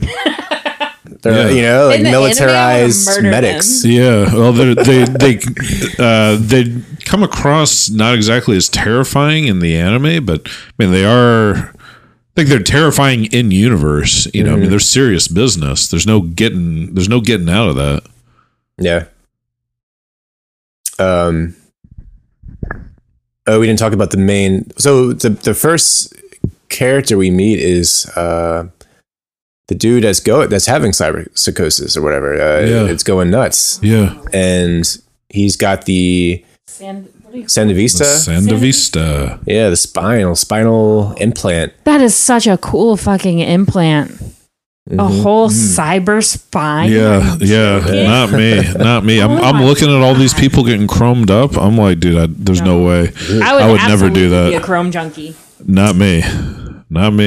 Do you know the character in shit? Now, okay, so there's a character. I'm pretty sure there's a character in Maytel that's completely robotic, like Silver. But I'm thinking maybe it's in Space Adventure Cobra. But there's a character. Well, they're looking. There's numerous robot people in Galaxy Express 999, or like fully Borged out, fully chromed individuals. It just makes me think like there's a character in the game that looks a lot like a character out of those series, those early 80s interesting. series, 70s series. But they're just like they're just very robotic looking and sleek, very sleek and shiny. I want to look like that.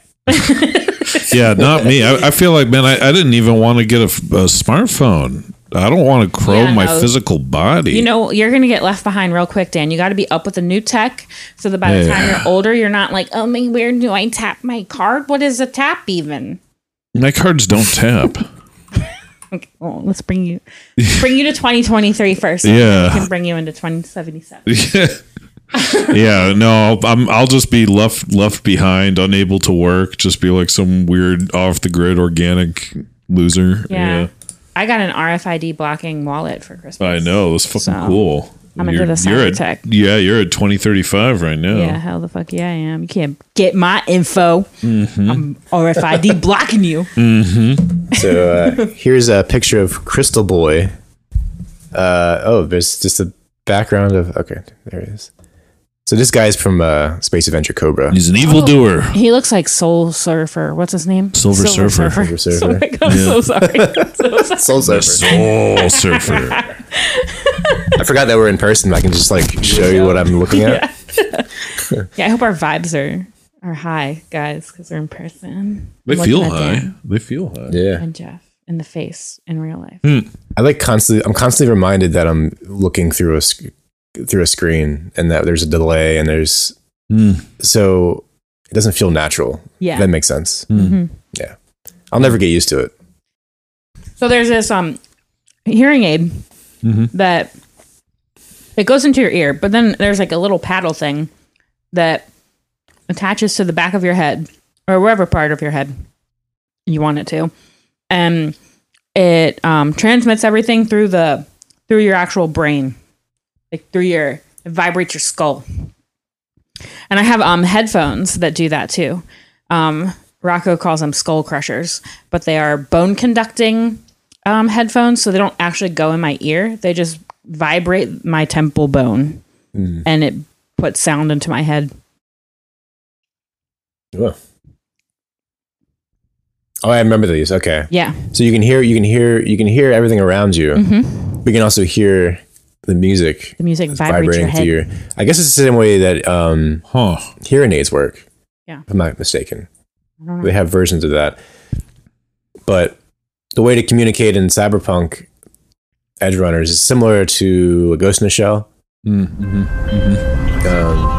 like little notifications in your brain. Yeah, and that sound effect is the same in the video game. Yeah. But I did you guys have a hard time watching the subtitles and like reading the type on the screen? I didn't read the type. I just read the subtitles. Okay. Really? Did it It's the mine same. went away. Like the subtitles went away at the bottom of the screen, so I was forced to read what was in the speech bubbles. That Yeah, didn't- I only read the speech bubbles. And also parts of the speech bubbles would repeat the same word. It'd be like now, and then start a new sentence. yeah. And I thought that was weird. But I thought that might have been just like, this is the glitch in the system. Oh, I just assumed that was the vernacular of the time. That's just how people talked. They didn't disappear on my subtitles, so I just I can't remember. read the subtitles. Interesting.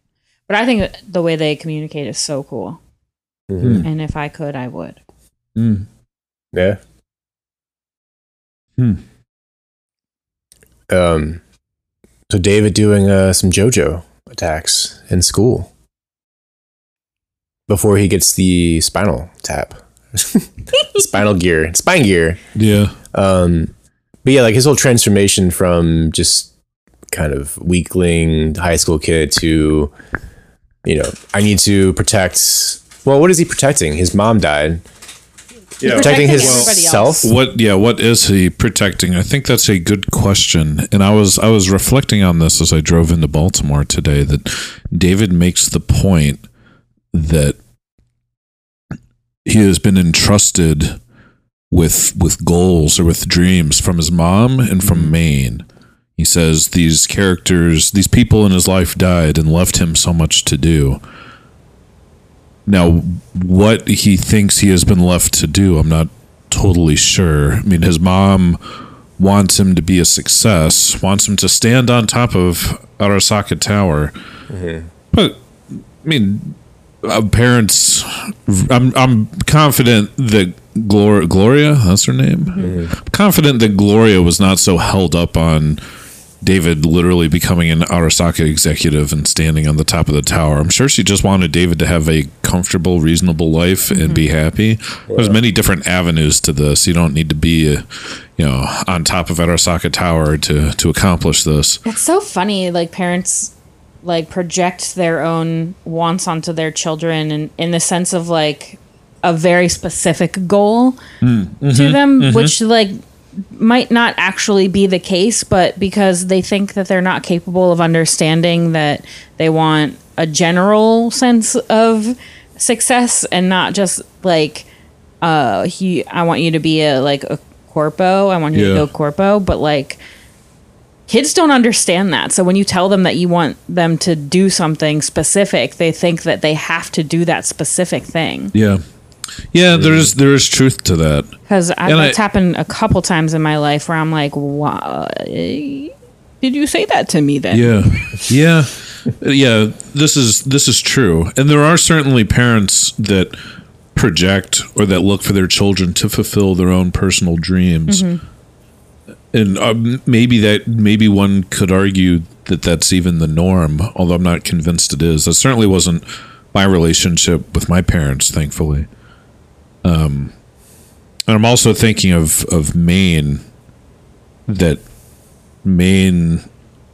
David is supposed to inherit Maine's dream, but is it Maine's dream just to keep everybody safe and take care of everyone? I mean, again, there's several different avenues of this. And so somebody on the internet made the point that by episode 8, feasibly David and Lucy would have enough money that they could just fuck off and go to the moon and just not worry about this shit anymore. And I recognize that this could... I think that this could be true. I mean, they seem to think this was definitely true based on the number of Eddies flying around on screen and kind of making assumptions about how much money they're actually making and their cost of living, their standard of living. I just had this parallel in my head of Battle Angel Alita and their Alita, and I'm drawing a blank on the guy's character's name, where they want to go up to her friend, the love interest, the kid, and they want to leave their city and go up to the cat. Like, what do they call? I can't think of the name of it, but there's a flying city. Yeah, and that's where all the wealthy people live. Yeah, like that's their dream. Like that's their essentially like that's a similar like mindset to have. Well, I was under the impression that the moon isn't inhabitable yet, or there isn't like actual people living on the moon, that you just went to there. It was like a tourist attraction, like. Oh, I was under the impression it's like Disneyland. Okay, I there is reason to think that. I was under the impression, based on the way David describes the moon in episode 2, I was under the impression that people did live there, but it was like the frontier. It was like living at this like rural outpost in the wilderness, practically. Right. You know, that you're, they don't have amenities, and it's not comfortable, and it's not so nice all the way out on the moon. But you know, there are people living there. They're living the hard life out on the edge of the world. You know, this is like, it would be like the Oregon Trail, figuratively, right? That like the moon is Oregon. It's not really civilized yet. It's not settled, but there are people out there going about their business. But why would you ever want to go all the way out there? You know, that was the way that I read it. But I understand why you have the other impression. Because when I get there, she doesn't stay. Yeah, I assumed that she did. I assumed she just flat out fucking moved there. It said moon tours. That's all it said. Yeah, but you know, I went to, you can go somewhere and do the touristy shit. You know, like, I mean, people live in Dubai, but they still might go on like little desert safari dune buggy things. You know, like, you can go hang out in the middle of the desert for a while, but you still go back to Dubai at the end of the day and go back to your apartment and go to sleep. Is this a story of from rags to riches? Is David Scarface? Say hello to my little friend. A little bit, in my opinion, and that's what I was thinking on the drive here. That Chris, speaking of Dubai, was Chris and I had a conversation along the way that stuck with me over the years, where he was describing, I forget exactly what he termed it, but like addiction to activity, or like an addiction to success or something, or like when you just keep going through the motions of whatever activity it is, or hobby or passion or career or whatever pursuit, and you keep doing the same action over and over again, chasing some kind of high that never really comes. And you start to wonder, like, why am I always going in circles in this activity, right? Like, why do I keep doing the same thing? It's not necessarily like I don't need to, but I can't stop, you know. I'm not sure if I'm describing this exactly right, but like we were really talking about this, in the context of some of Chris's hobbies and some of, certainly some of my hobbies as well. You know, where like, if you're touring with bands, you just like keep going and doing the next tour, but like, eventually you've done a lot of touring and you're kind of like, okay, like, why am I still doing this exactly? Like I've already done these experiences and accomplished things, but I just keep spinning, the wheel keeps spinning forever and ever. And what is the end point? What is the goal? What is the next step after this? At what point am I supposed to say, okay, I've finished now. I'm completed now. Like, I can move on. My life can move forward. Is there value in moving forward? Is that the right way of viewing your life? And I thought about that watching with this rewatch, thinking about David and Lucy, getting the money. They could feasibly go to the moon, but they don't. They never really stop. And why do they keep doing these jobs? Why do they keep taking bigger and bigger risks? What's the point of having all this money? What are they trying to accomplish? Well, I don't know if it's them taking on jobs, but I think it's like Chainsaw Man, where something just happens and then they've got to react to this thing that's outside of their control. Well, I think Chainsaw Man is their day job to go fight devils. If they didn't do this, they would be killed.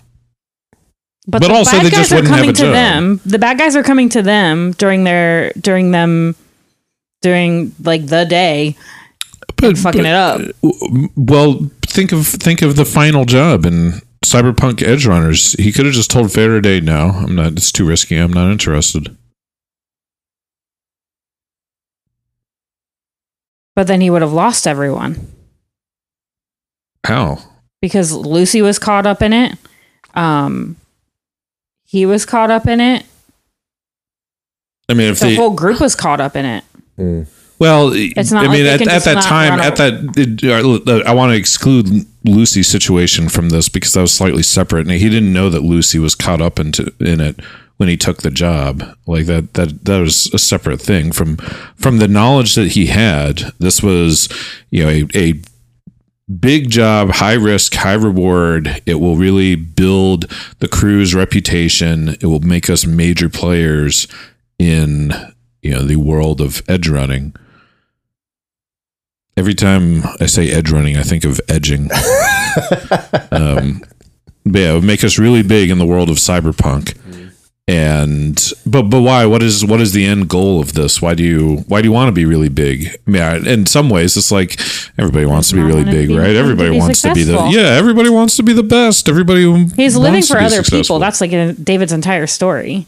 He says repeatedly throughout the entire series that he has nothing left to live for. Yeah. So he's going to make sure that the people he loves has the things that they need. So I feel like the reason why he's continuously like striving to make a name for himself is one, so that he can get more eddies so that Lucy can have whatever life she wants to have. But also because his mom really wanted him to be a success.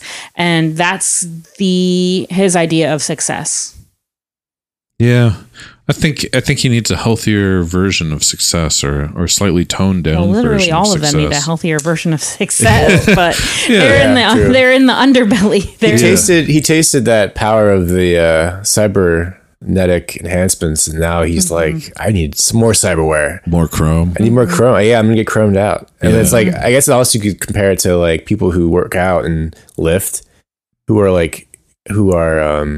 bodybuilders. Yeah, bodybuilders essentially. I'm not saying that like there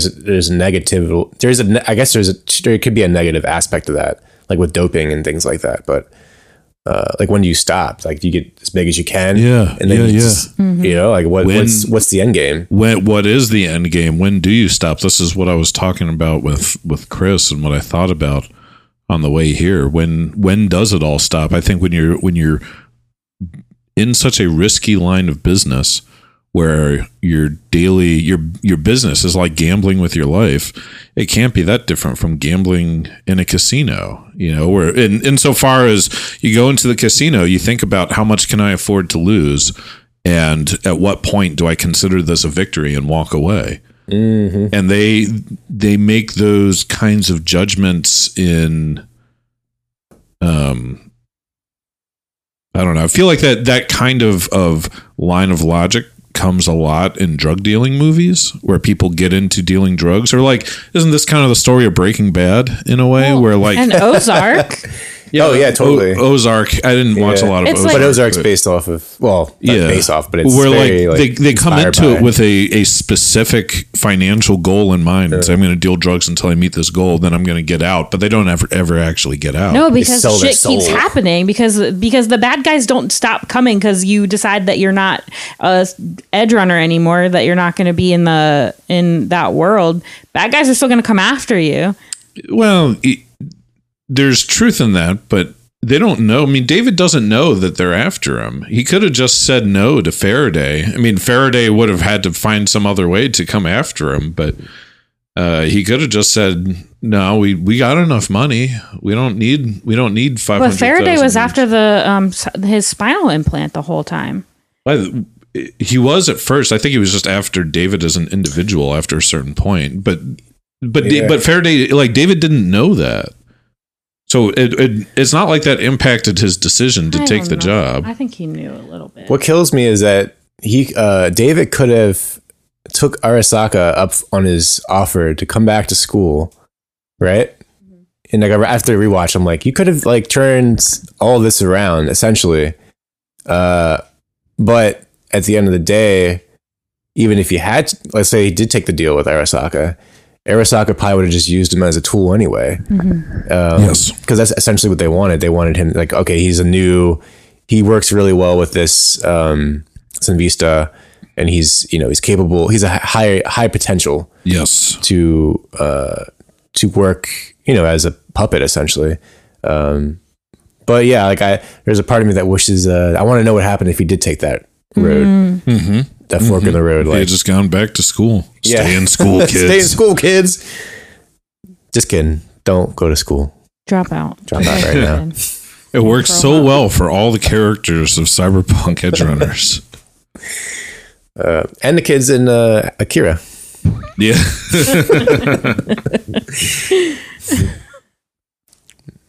Yeah.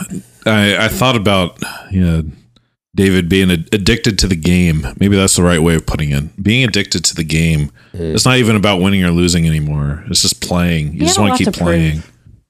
He got picked on. He was like he was scum, at least that's how people treated him.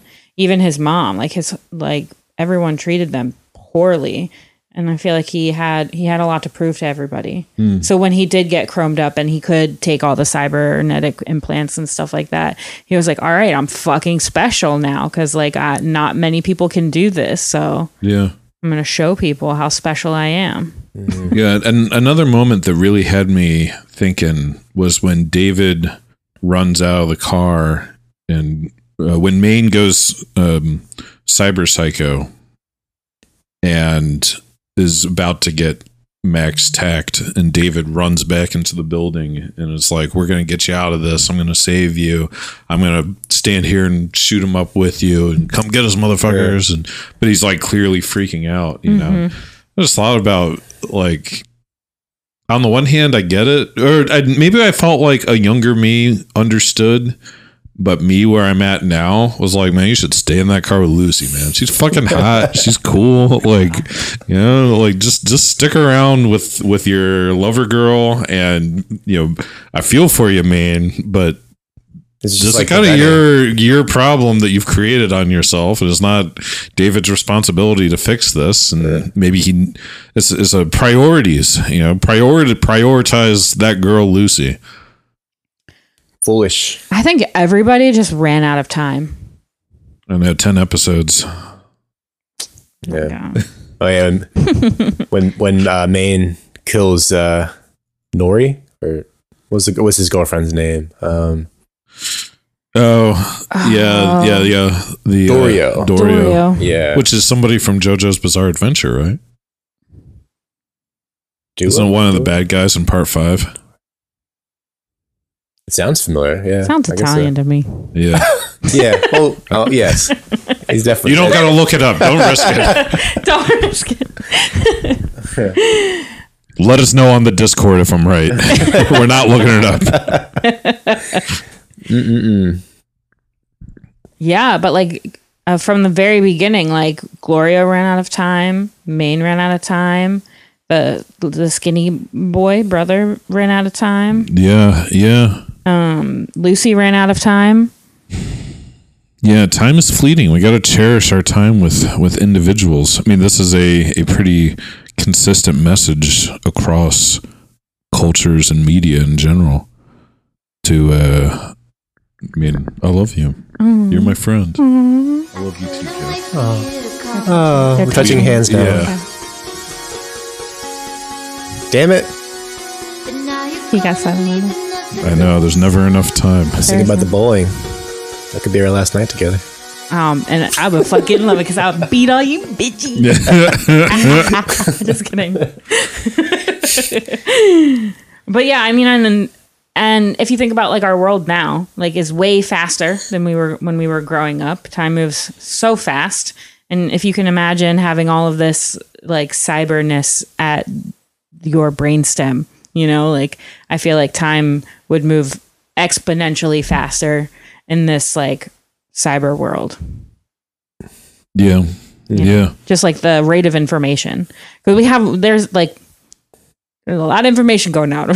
Because supposedly this story of Cyberpunk Edge Runners takes place within like 1 calendar year, a little bit over 1 calendar year. Okay. But that seems faster than I would have expected when I just watched it on my own. You know, when they have these time lapses, I assume these because they have 2 big time skips, right? They got the big time skip of David first Blowing joining. the fuck up. Yeah. Well, they got that time skip too. They got the time skip of David glowing up after Maine gets killed. But then they also have a bit of a time skip of David joining the group versus and they have the montage showing all of his various adventures and experiences and how the group becomes a fully fledged team and David becomes a member of their tight-knit circle of friends. And I just assumed that those were taking place over like a year or 2 rather than a couple of weeks or maybe even a couple of months. It's like what they really just did all that in one summer. Yeah, that's a lot. Well, he dropped out of school. Yeah, so I guess he got every day. Yeah. And that's what he once he saw what Lucy could do, he was like, oh fuck, I want to be in on that. Get me in on This that. also would have all been.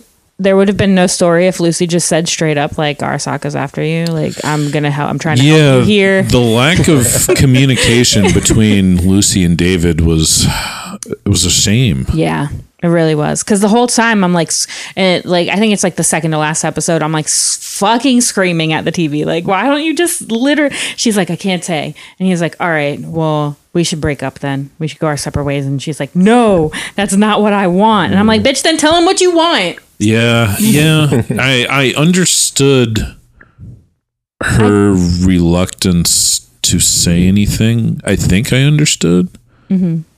Because she doesn't want David to feel like he is being chased the same way that she has felt chased by Arasaka. And she didn't want David to worry. But I'm with you. He was already worried enough. She should have explained more clearly what she was doing and why she was doing it. I don't think she was doing anybody any great favors in a practical sense And by got her Maine and silence. killed Yeah. in the process. Yeah. Yeah, because the whole situation would have been way different if she had just told David more clearly, like, you were in Arasaka's files. They have an awareness of you as having a special.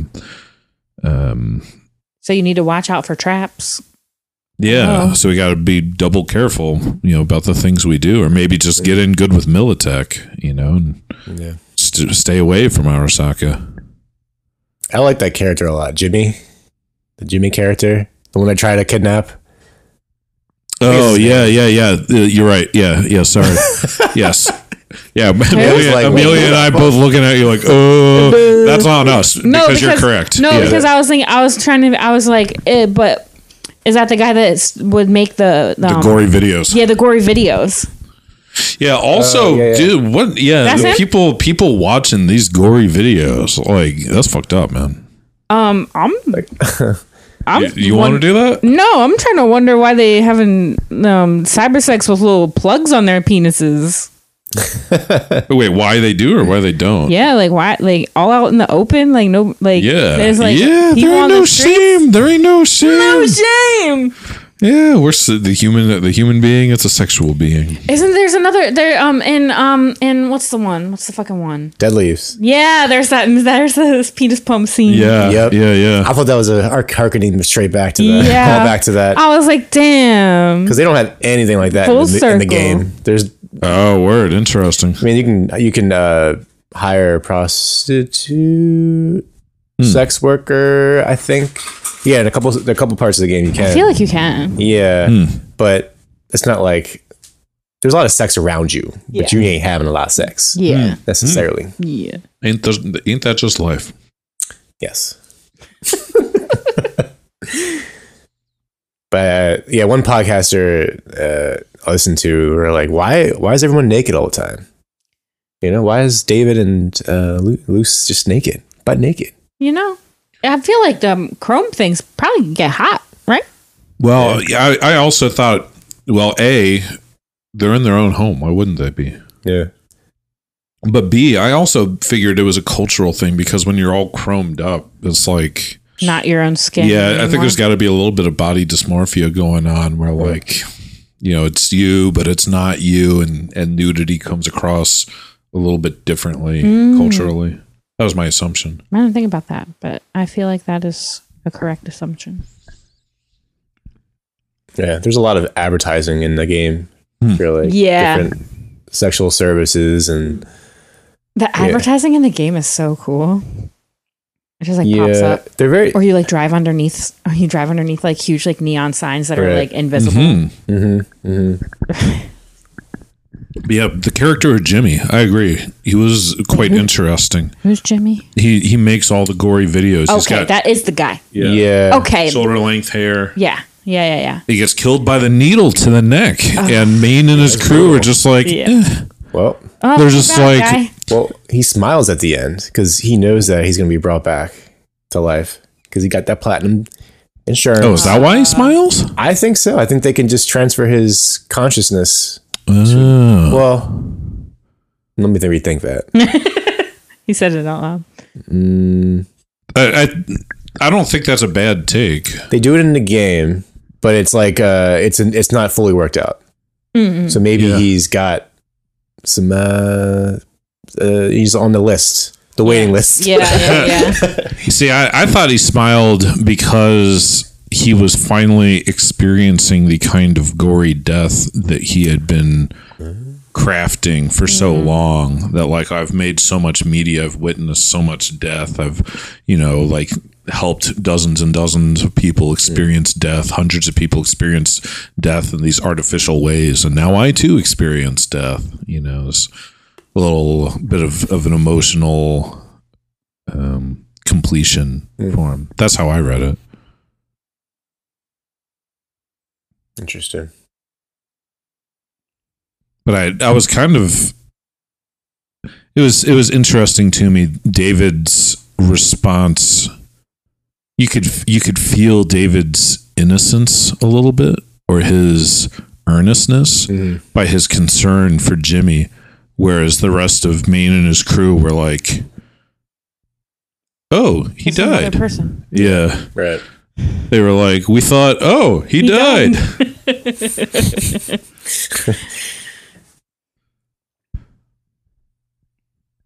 I felt bad for Jimmy getting the needle like that. I didn't feel bad for Jimmy.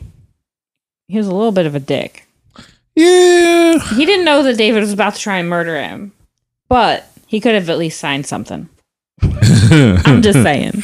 That's true. You can't, if you're famous, you a little bit. Yeah. Especially if you're aloof and like nobody knows really your Exactly. face or He's a anything. private guy. Okay, but that means you really got to keep your fans. Yeah.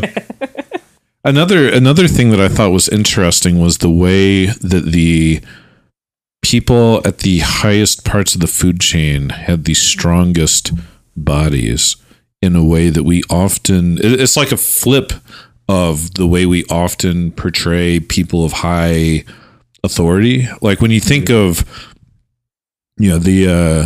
the mob boss or the Yakuza boss, it's not normally the strongest guy in the room. It's normally some fucking old guy. When you think of the politicians, corporate executives, they're not normally the strongest people in the room. No. They're just like people in some fashion that have risen to power through whatever means. But when you look at Tanaka, you look at Faraday, these people they're not literally the strongest people in the room because Maine clonks Tanaka out with one punch, but they're not exactly weak by any means. And it's because everything is all chromed out, right? Like Tanaka is so strong because he is able to afford, he is given by the corporation this immensely strong body that is very durable, that knows how to fight, that is, has strength and physique and skill and speed. So it's kind of an interesting way of displaying power to me. Mm-hmm. Yeah.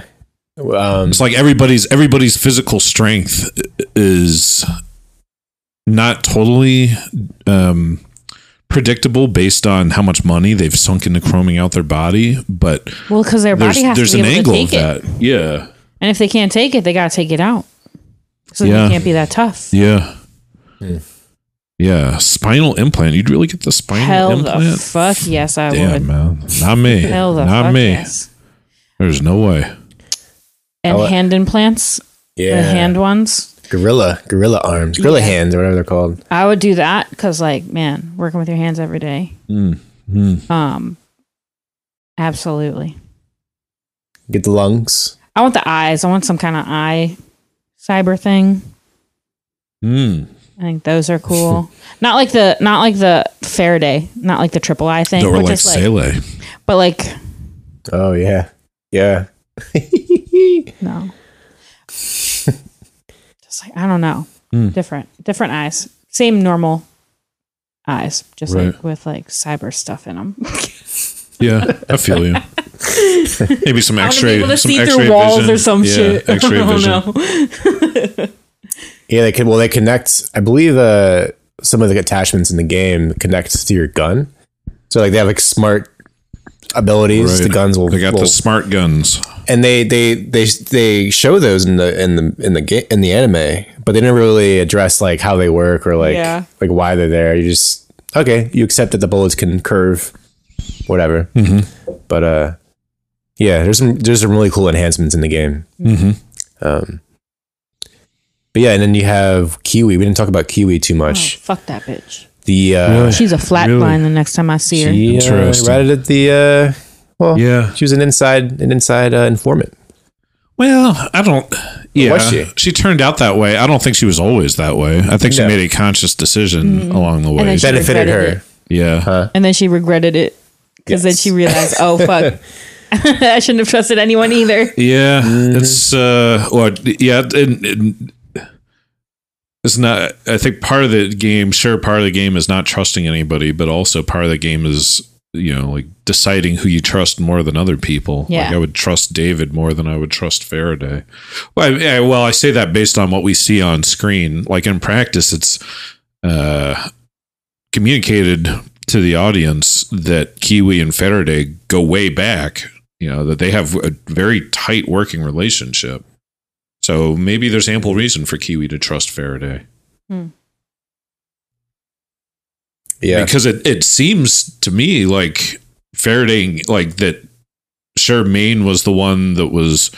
The go-between. Yeah, the normal, like he was the one that was dealing with Faraday. And I love the way that Maine was a great boss, right? He sticks up for his crew. He never throws anybody under the bus. When he communicates with Faraday, he takes all the good and bad all on himself. He never, like when things go bad with taking the limo, you know, he doesn't go like, oh, well, the new guy fucked this up. You know, he like takes responsibility for the crew. He never throws anybody under the bus. If I had it my way, I would have Giancarlo Esposito play the same role in the Japanese dub. You just say his lines in Japanese. That would be my dream.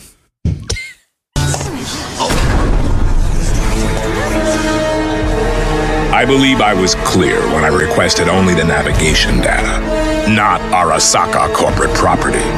The less you know, the less I risk. Understand this and understand it fast. It is my place to see the larger picture. It is yours to listen. You will do as you're told. That is how our business is done. Are we clear? Yeah, very good. I'll be in touch. Who's that? But because he's one of the best voice actors in the show, and at least in the English dub. Because we were talking about that, right? Yeah. Like I like both versions for different reasons, but Faraday is one of like I love his voice, so I would maybe I like the dub more.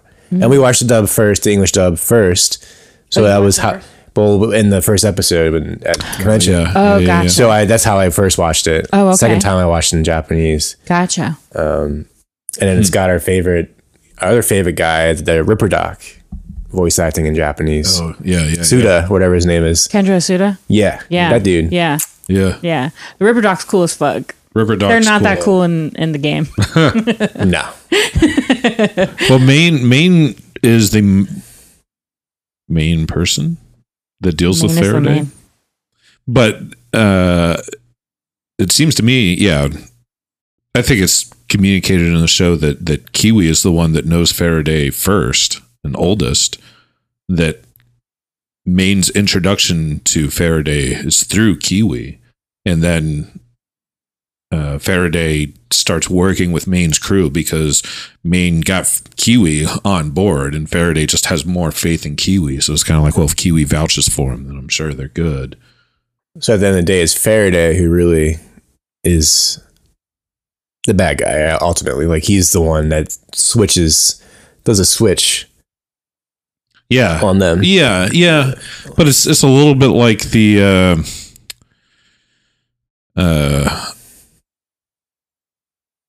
I'm trying to think of exactly the way this anecdote is phrased, or this like parable or whatever. But it's like the scorpion, where like you save the scorpion and then it stings you, and you're like, why did you sting me? It's like, well, because I'm a scorpion. You know, I mean, Faraday gonna be Faraday because he's just some piece of shit, and fuck that guy. Yeah, he's a piece of shit for corpo. Yeah, so I don't think any one way or another of him betraying anybody, because I'm sure he would betray. Yeah, like of course he is. That's who he is. People ought to recognize that relatively easily. He's not someone that's loyal to anyone other than himself, and you can see his like huge ego from the way he talks to his crew, where he's like, here I am in this nice Arasaka AV is my first step up the corporate ladder, and I'm so cool, blah, blah, blah. You know, and it's like, yeah, okay, you're just some fucking guy. Get over it, man. You ain't no Atom Smasher. You're just a dude. Yeah, he's just some fucking guy. So I think about Kiwi on the motorcycle, and Faraday's like, no, meet me at the point and then I'll give you the money. If I'm Kiwi, I'm like, this is suspicious. Very suspicious. But also, do that. Yeah, but also, like, is it worth $2 million? Like, if she's supposed to pick up $2 million, that's a lot to. Why does she have to pick it up? They could just email it. Well, For their apparently brain. she must get it somewhere or another because they managed to pay Falco and Lucy. You know, they managed to get all the money to Falco. Usually the eddies just go straight to your account. Yeah. Okay. Yeah. It's What are you through picking up? It's through the internet. Yeah, Picking up a check. Yeah. There's no text. postal money order. So, yeah. I mean, yeah, it's usually you just see, you see an alert on your visual monitor in your brain or whatever, in your Yeah. retina that says, "Oh, your eddies have been deposited in your account. Yeah. You are richer now." Or Yeah. like, I'm going to say you do not start off with enough eddies in the game. I'm just saying. Never you do. gotta hustle. You really got to fucking hustle. Yeah, yeah. Eddies. You gotta farm kind of. You gotta just Yeah. go around and shoot the gang members and collect their shit. Yeah. Sell a lot of weapons. Yeah, I wouldn't hold it against Kiwi in the long run for trying to play all these games. I would. Yeah, part of me feels like They had a crew. It was yeah, pretty tight knit. Yeah, And if you knew you weren't going to be a part of it in the end, I guess like the Eddies probably is the main reason why you would stay. The If Eddie- you know your crew's going to get a fuck ton of Eddies, especially if you can go behind their back to get more Eddies.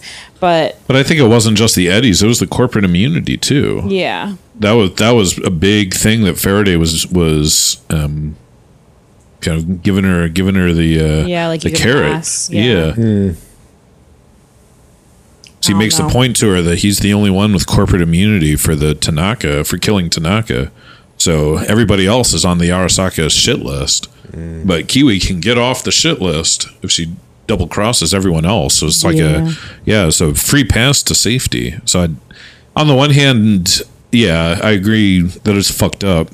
yeah, that's just. And if not I were part on the of- receiving end, I probably wouldn't be so happy about this. But as a viewer, I felt sympathy for Kiwi. I understood her worldview and the line of logic of her actions. You know, it wasn't personal. You know, it was just business. Do you guys like the final like 2 episodes of where David gets the new armor, new? Oh my god. Yeah, loved it. Rebecca's so Cyber. fucking cool in those episodes. She's true. just looking at David like you're a fucking idiot, dude. But I guess True. I have to help you. Yeah. Because like if I don't, you really are gonna die. All of her facial expressions are so funny to me. Like, huh? The fuck?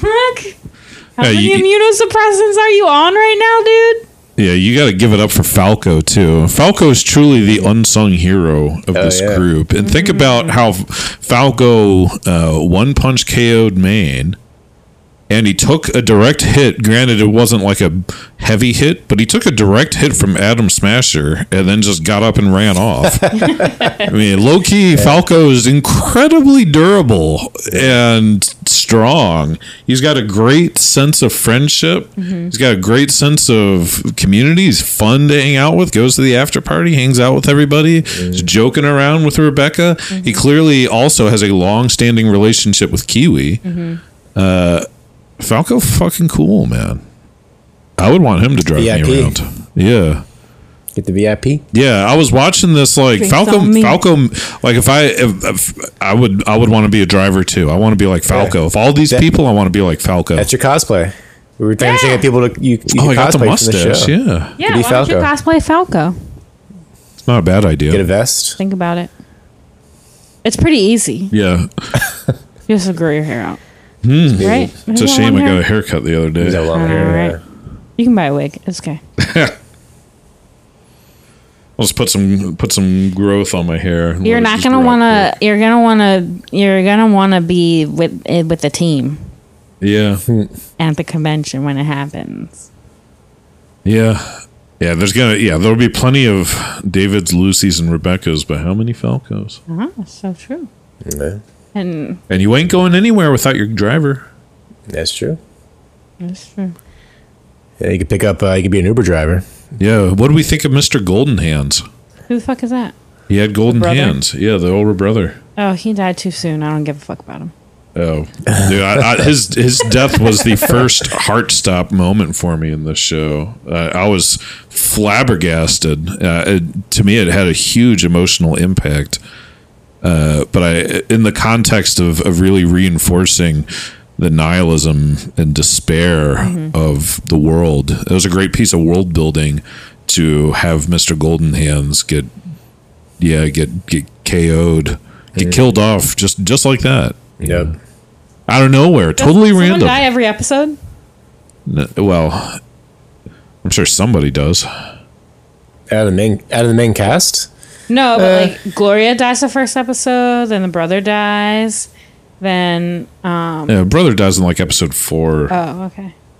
I think episode 3, episode 4. Don't look it up, Jeff. Christella. I might have written it down. I don't know. Okay, so who's your favorite characters? Character.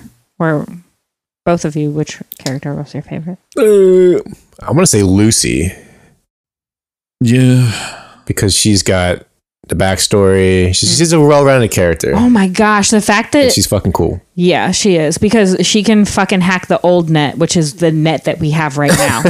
Okay, that little tidbit, I was like, what the fuck? This is the new net? There's a new net? Yeah. I'm so excited Welcome to whenever Internet that 2.0. happens. Yeah. Yeah, she's the most versatile. And she reminds me of Mariko from Ghost in the Shell, Yeah. the sergeant. Yeah. So, which I think they just stole her design. Maine really reminds me of Bato. Yeah. Very much a Bato character. Yeah. Kind of wish she had some kind of animal, to be honest. Like a cyber animal or something. Cyber. Yeah. A robot dog. Yeah. If I had a favorite character, well, it wouldn't be Adam Smasher. But yeah, I mean, on the one hand, Lucy, because she's hot. But on the other hand, Falco, because he's cool. And I liked Mr. Golden Hands, because Mr. Golden Hands was like the jokester. He was like a party guy. Yeah. You know, and me, I don't know, their whole crew, they had a little bit of the Straw Hat Pirates going on, right? Where like they obviously liked hanging out with each other. Yeah, I get and that it reference. makes you want to hang out with them as a group. Yeah. I think that's why I like Rebecca so much. Maybe I liked Kiwi the most. Maybe if I were going to hang out with any of them, I'd hang out with Kiwi. Of course you would. You just have to be opposite of me. They don't got a mouth, Dan. I almost called you Don. Dan. Of course. How do they eat? They just like vacuum up their food. Ripper Doc was cool as fuck. I don't know. I was like, that mask she's wearing, it's just the big gap in her face. I know the big gap is like, damn, man, that's tough. I don't know why she made that decision as opposed to the back of the neck like Just get Lucy. a cyber chin. Cyber chin. Yeah. Well. The Ripper Doc was really cool. Yeah, Ripper Doc is cool. And your favorite's Rebecca. Yeah, I love her. Yeah. People were complaining about her death on the internet. I saw somebody commentating about how deaths are supposed to have meaning and take the plot forward or whatever, and Rebecca's death was so meaningless and they didn't have to do that and blah blah blah. Why'd they do that? I felt like It Well, just they did it- solidifies the collateral damage of everybody's decisions. Yeah, I mean, they did it because this fucking cyberpunk edge runners, man. Yeah. That because nobody's safe, everybody's getting killed left, right, and center. People die, live short, brutish lives and die ugly deaths at a young age. And Rebecca's not exempt from this. Like everybody's getting killed all the time. Yeah. Just thinking of David's like Makima smushing people with his anti-gravity thing when he gets all like fucking chromed out. Like fuck, Dude, man. it is gory as It is shit. brutal. Yeah. It is brutally gory. Yeah. And is Adam Smasher as scary in the video game as he is in this? Yeah, I think so. He definitely has he's kind of like a like a Darth Vader kind of character in that. Like he's a badass, but you don't know how much of a badass he is until he fucking strangles you with his hand, from 5 feet away. But yeah, no, you battle him eventually, and yeah, he chases your ass around. So you better be prepped. Yeah. You better level up, Amelia. Okay, tips. Give me all the tips. I need them. Level up and make sure you got the best outfit on. Yeah, make sure you get your I was really fucking. I do want that.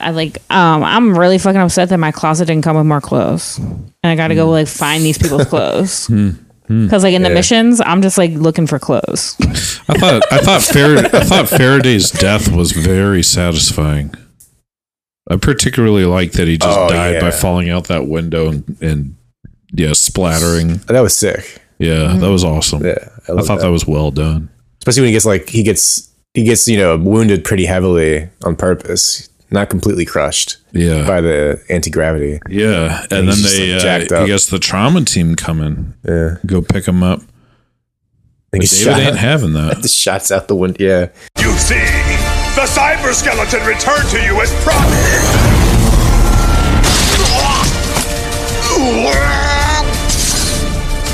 Oh no, you don't. You ain't flatlining just yet. Atom Smasher, hurry! Go on, kill the boy! Who the fuck are you? Trauma team! This is 110-812 to HQ. Securing. Thank God you made it! 1113.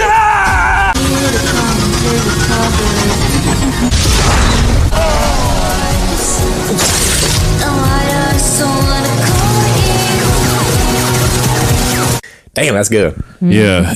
I also thought it was interesting how Atom Smasher protected that high-ranking Arasaka guy, the counterintelligence guy. Just dives right in and takes the bullets for him. No problem. I thought that was an interesting moment of like, oh, truly he is like an Arasaka guy. It's like, oh, I protect the high-ranking Arasaka, staff. Fuck everybody else. Yeah, he's a tank. Atom Smasher's a tank in the game, but he does not as fast. Like all the characters, some of the characters are fast. They like go back and forth, and they kind of dodge bullets. But for the most part, they're not. You're not flying across the screen at you necessarily. I feel like the villains and the bosses in the game could have had a higher level of difficulty. But with that said, I think I want to go back and play it on a higher difficulty level. I set that shit on Set easy. Set it up. And I'm still struggling. You're also on easy? I'm still struggling. Well, I think we've covered a good amount. Yeah. Yeah. I mean, we could talk about this show for a minute. Yeah. I find it super interesting that I couldn't find anything negative. Like any negative reviews on the show. Like nobody's doing like why Cyberpunk sucks. Yeah. Well, anime feminists, whatever they're called, the podcast AF, they didn't like it. They had 3 people on there, 3 guests, and they were criticizing it for not being literarily like closer to what Cyberpunk was in books and novels. And they were saying like it's the neon lights without the punk, like without the, I don't know. But they got Antigama in the soundtrack. It's punk enough. I didn't necessarily buy their argument, but it made me think a little harder about like why they were opposed to it because like to your point, like everyone was positive and hyping it up. And then it was the first time I heard a negative review of it. But then I also had to remember that they were looking at it from a critical lens of being a feminist. And like, so maybe they didn't like the nudity in it, or I don't know, like what. I always am on the argument of, and that if women take back what they were taken from, like, I think it's okay. Like, I don't think nudity needs to be negative. especially if the person or character is consenting of their nudity, because it's empowering at that point. And it's not something that needs to be like, I don't know, criticized. I'm pretty sure, and I hope I'm not misremembering the podcast, because I do listen to Anime News Network, and they say critical things as well. So, oh really? Maybe I should watch them. I was trying to find bad reviews about this show. I'm like, why is everybody praising it? And like, I know why everybody's praising it, but I'm trying to find something negative about it, and I can't. I just can't. I really can't. The only thing negative is like, Lucy, just girl, speak up, just a little bit. You can watch it in one sitting if you have the time. It's like a 3-hour movie or a 2.5-hour movie. I've watched it 3 times now. First subbed, and then dubbed, and then English, and then subbed again. Did you skip the openings and closings, Dan? No, I couldn't. It's too catchy. The songs are too catchy. I watched them all. Okay. Even with can you turn off that in Netflix? Can you turn off that setting where it skips? I don't know. I just hit the button and say don't skip. Continue watching. Yeah, continue. But sometimes you gotta be quick. You do. Gotta be 5 quick. seconds. Yeah, gotta be quick. Yeah, 5 seconds. I feel like they keep increasing the speed. That was fun. Netflix sucks. Like 5 years ago, it would have gave you a long time to give a whole minute. Skip it. Is this inflation? Yeah. I don't know. Well, 10 out of 10. One of my favorite shows from the year. It's going to be on my list. It's going to be on mine. It's going to be on mine. 10 out of 10. I 10 loved out of 10. The. No, I said it first. Especially. So combined, we're giving it a 20 out of 10. Me and Amelia. Yeah. Oh shit. Yeah, I loved the last when I want to stay at your house tonight or whatever that song is. Yeah. When that comes on in the last episode and it really brings the emotional arc full circle, is brilliant. Is really brilliant. And when that song comes on and Lucy's on the moon and looking at the sun and she has the mental image of David, it's beautiful. It's some of the best Imaishi work. And once again, he continues to be a man that knows what I want. I'll tell you what I want, what I really, really want. I want Imaishi knows what I want, what I really, really want. Over and over again.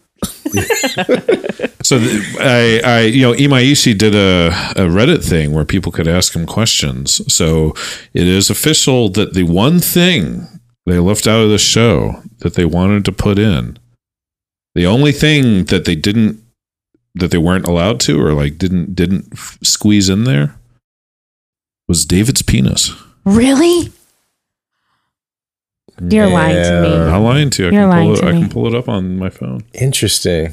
Oh, why'd they leave it? Because there were a lot of titties and a lot of wow ass. Let's objectify men this time. Men need a little objectification. Like, would it be even as an animated drawing? Would it be more? I mean, you see sculptures and paintings, Renaissance paintings of nude men and women, but like, I was about to say, aren't there lots of penises in Devilman Crybaby? I don't recall. Maybe don't remember. I don't think there's a lot of penises in general, unless it's in manga or Shin-chan. Or Shin-chan. Yeah. Well, babies. I don't. Baby penises are fine. Yeah. I suppose I don't spend a lot of time thinking about the genitals of all these characters, whether they're on or off the screen doesn't make a big impression on me. Well, they had to censor something. Yeah. I guess. Okay. My final thoughts? Okay. Yeah. I forgot what we were talking about. I know. I was like, should I make it awkward? I shouldn't I? This is what anime could be. And I think we are living in the best time. I'm blown away at the quality and level of animation. I am blown away by the visuals, even like the representation of cyberpsychosis and moving at speeds that are faster than light or sound or whatever, like moving so fast. Like And the characters are so fully formed in this world that they feel real. I don't know. I just love it. I love it so much. Get the feels. Yeah. So many feels. Yeah. It just feels very complete when you're done. Yeah. It's satisfying. It's very satisfying, which is not common at the end of an anime. It's like, all right, well, move on to the next thing. Mm-hmm. Yes.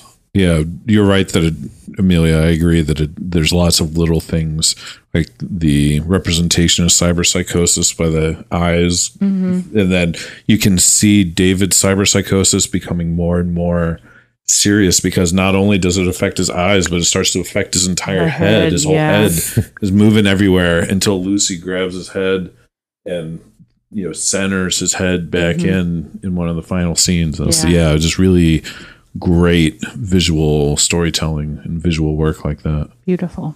It's beautiful. Yeah. The ending also, when I Want to Stay at Your House comes back in, I was thinking about the climax of Eureka 7. The climax of Eureka 7 also has big 90s like dance techno number come in when the two main love characters embrace each other and talk about how much they love each other. Yeah, Rainbow Song. Yeah, which is fucking excellent in Eureka 7. Just really stirs my soul. And this kind of stirred my soul in a different way. The stirring was in a slightly different direction, but it was a similar level.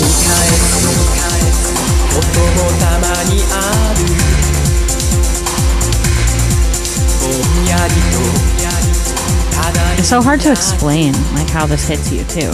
Like I keep trying to find the words to explain how I feel about it, but then when I'm like thinking about it by myself with my own thoughts in my head, like I almost want to cry because of how beautiful it is and like how well put together every element is. Well, because I imagine that there's emotional confusion for us as the audience, because there's so much negativity and brutality, but it's counterbalanced so poignantly by the David and Lucy love story and Maine's, I guess, the Straw Hat Pirate style community, building and team building that we see on screen. So it's like, man, I love these characters. I want to hang out with them. I want to see them succeed. I want to see them have fun together. I mean, similar to Straw Hats, some of the best One Piece episodes are the ones where everybody parties. Similar here, like some of the best moments of Cyberpunk are the ones where they're all partying when Mr. Golden Hands starts jerking off, and then you see Rebecca do basically the exact same thing several episodes later, and it's like, you can see the growth of Rebecca and the familial bond that they had together, and it's just kind of touching. And you have all these little intimacies and moments of beauty that just get crushed by Atom Smasher flying out of the sky and demolishing people into a pile of guts. So it's a lot of big ups and big downs, and it's because everything is so well articulated and crafted. It just has maximum impact. Touch my soul.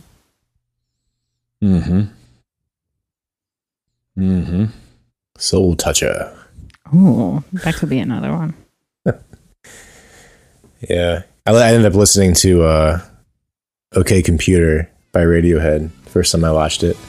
And I was drinking and smoking. And I started crying. I was like, I was just like, now I'm going to listen to Radiohead because I'm fucking emo as shit. And that album is really much about the interjection, or like the dominance of computer technology in the 90s. I don't know, like it seems pivotal in that way. It matches the tech side of cyberpunk that I like. But yeah, like, and just how technology can make you feel isolated too, and like reliant on it. I don't know. I think the show touches on that and just the genre in itself touches on it. So it's got everything I want. You know, it's cyberpunk. It's visually appealing. Of course, you know, you guys just touched on the story, so the emotional element of that. And it has a love story that I like. Because it's a tragedy, it's not a happy ending. And they're all of them but one are older than high school. Yes, and they're out of high school. This is an adult officially. Story. This is an adult story. Yeah. May not even need that anime logic plus 10. Show may just stand okay on its own. All right, guys, we're gonna wrap up our cyberpunk episode. It's wrapped. Shit. I don't like doing this in person. Don't look at me. If you'd like to listen to more of these episodes, you can head over to our website, otakuhostclub.com, where you can find past, present, and future episodes. I don't have my script. There's a Discord? We have a Discord. Shouts out to our new member, Zazu Zion. I remembered that. I didn't even have to look it up. For joining. Thank you so much. We have Twitter, Instagram, Otaku Host Club. And we have a tangential Katsucon appearance. Yeah. So if you're going to Katsucon, chat us up in our Discord. Yeah. Tell us all about how Cyberpunk Edge Runners wasn't feminist enough for you. Yeah. This is the anime feminists are the same people that were talking smack about Tenshin Toppa and Lagann and when we went on their website in 2016 at Otakon. Sounds right. I think. Always stood with. That always stuck with me. I think I was 6 years later. I'm still like. I'm sorry, but even Kill la Kill is like women empowered. Yeah. 6 years later, I'm still like. You gotta talk smack on Gurren Lagann. Why you gotta be like that? Fact check. Yeah. And if you'd like to support the show, we have a Patreon, patreon.com/otakuhostclub. $5 tier gets you into all the extra bonus stuff. And that's it, because I can't remember. Yes. I usually have my little notepad up on my computers. All right. Yeah. Now we all go chrome our genitals. Shit. Chrome titties. Yeah. Nipple squirts. I want chrome butt injections. Chrome 10-incher goes chrome, forever. What are Brazilian? BDL? What are they called? BBL. BBL, sorry. Chrome BBL. BBL, big booty love? Brazilian butt lift. Okay. Because Brazilian ladies have big butts, apparently. Uh-huh. So apparently so do Colombians, but who knows?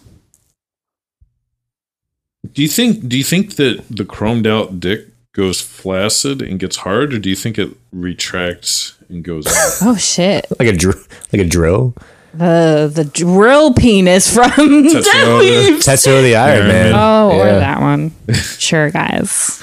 Let's reference live action on an anime podcast. Hey, it's a cyberpunk live action child. Steven goes, well, if you want to see real cyberpunk, I have this movie, and he whips out the guy who made Rubber's Lover. The other one, this is actual cyberpunk, and I was like, whatever. Right, roll your eyes at him. Yeah. I'm like, you're too niche for me. He's like, this is like Tetsuo the Iron Man, but cyberpunk. That's kind of big words. That was cool. I mean, yeah, but it is cyberpunk. That's why Iron Man is cyberpunk. Yeah, it's like saying it's like Akira, but cyberpunk.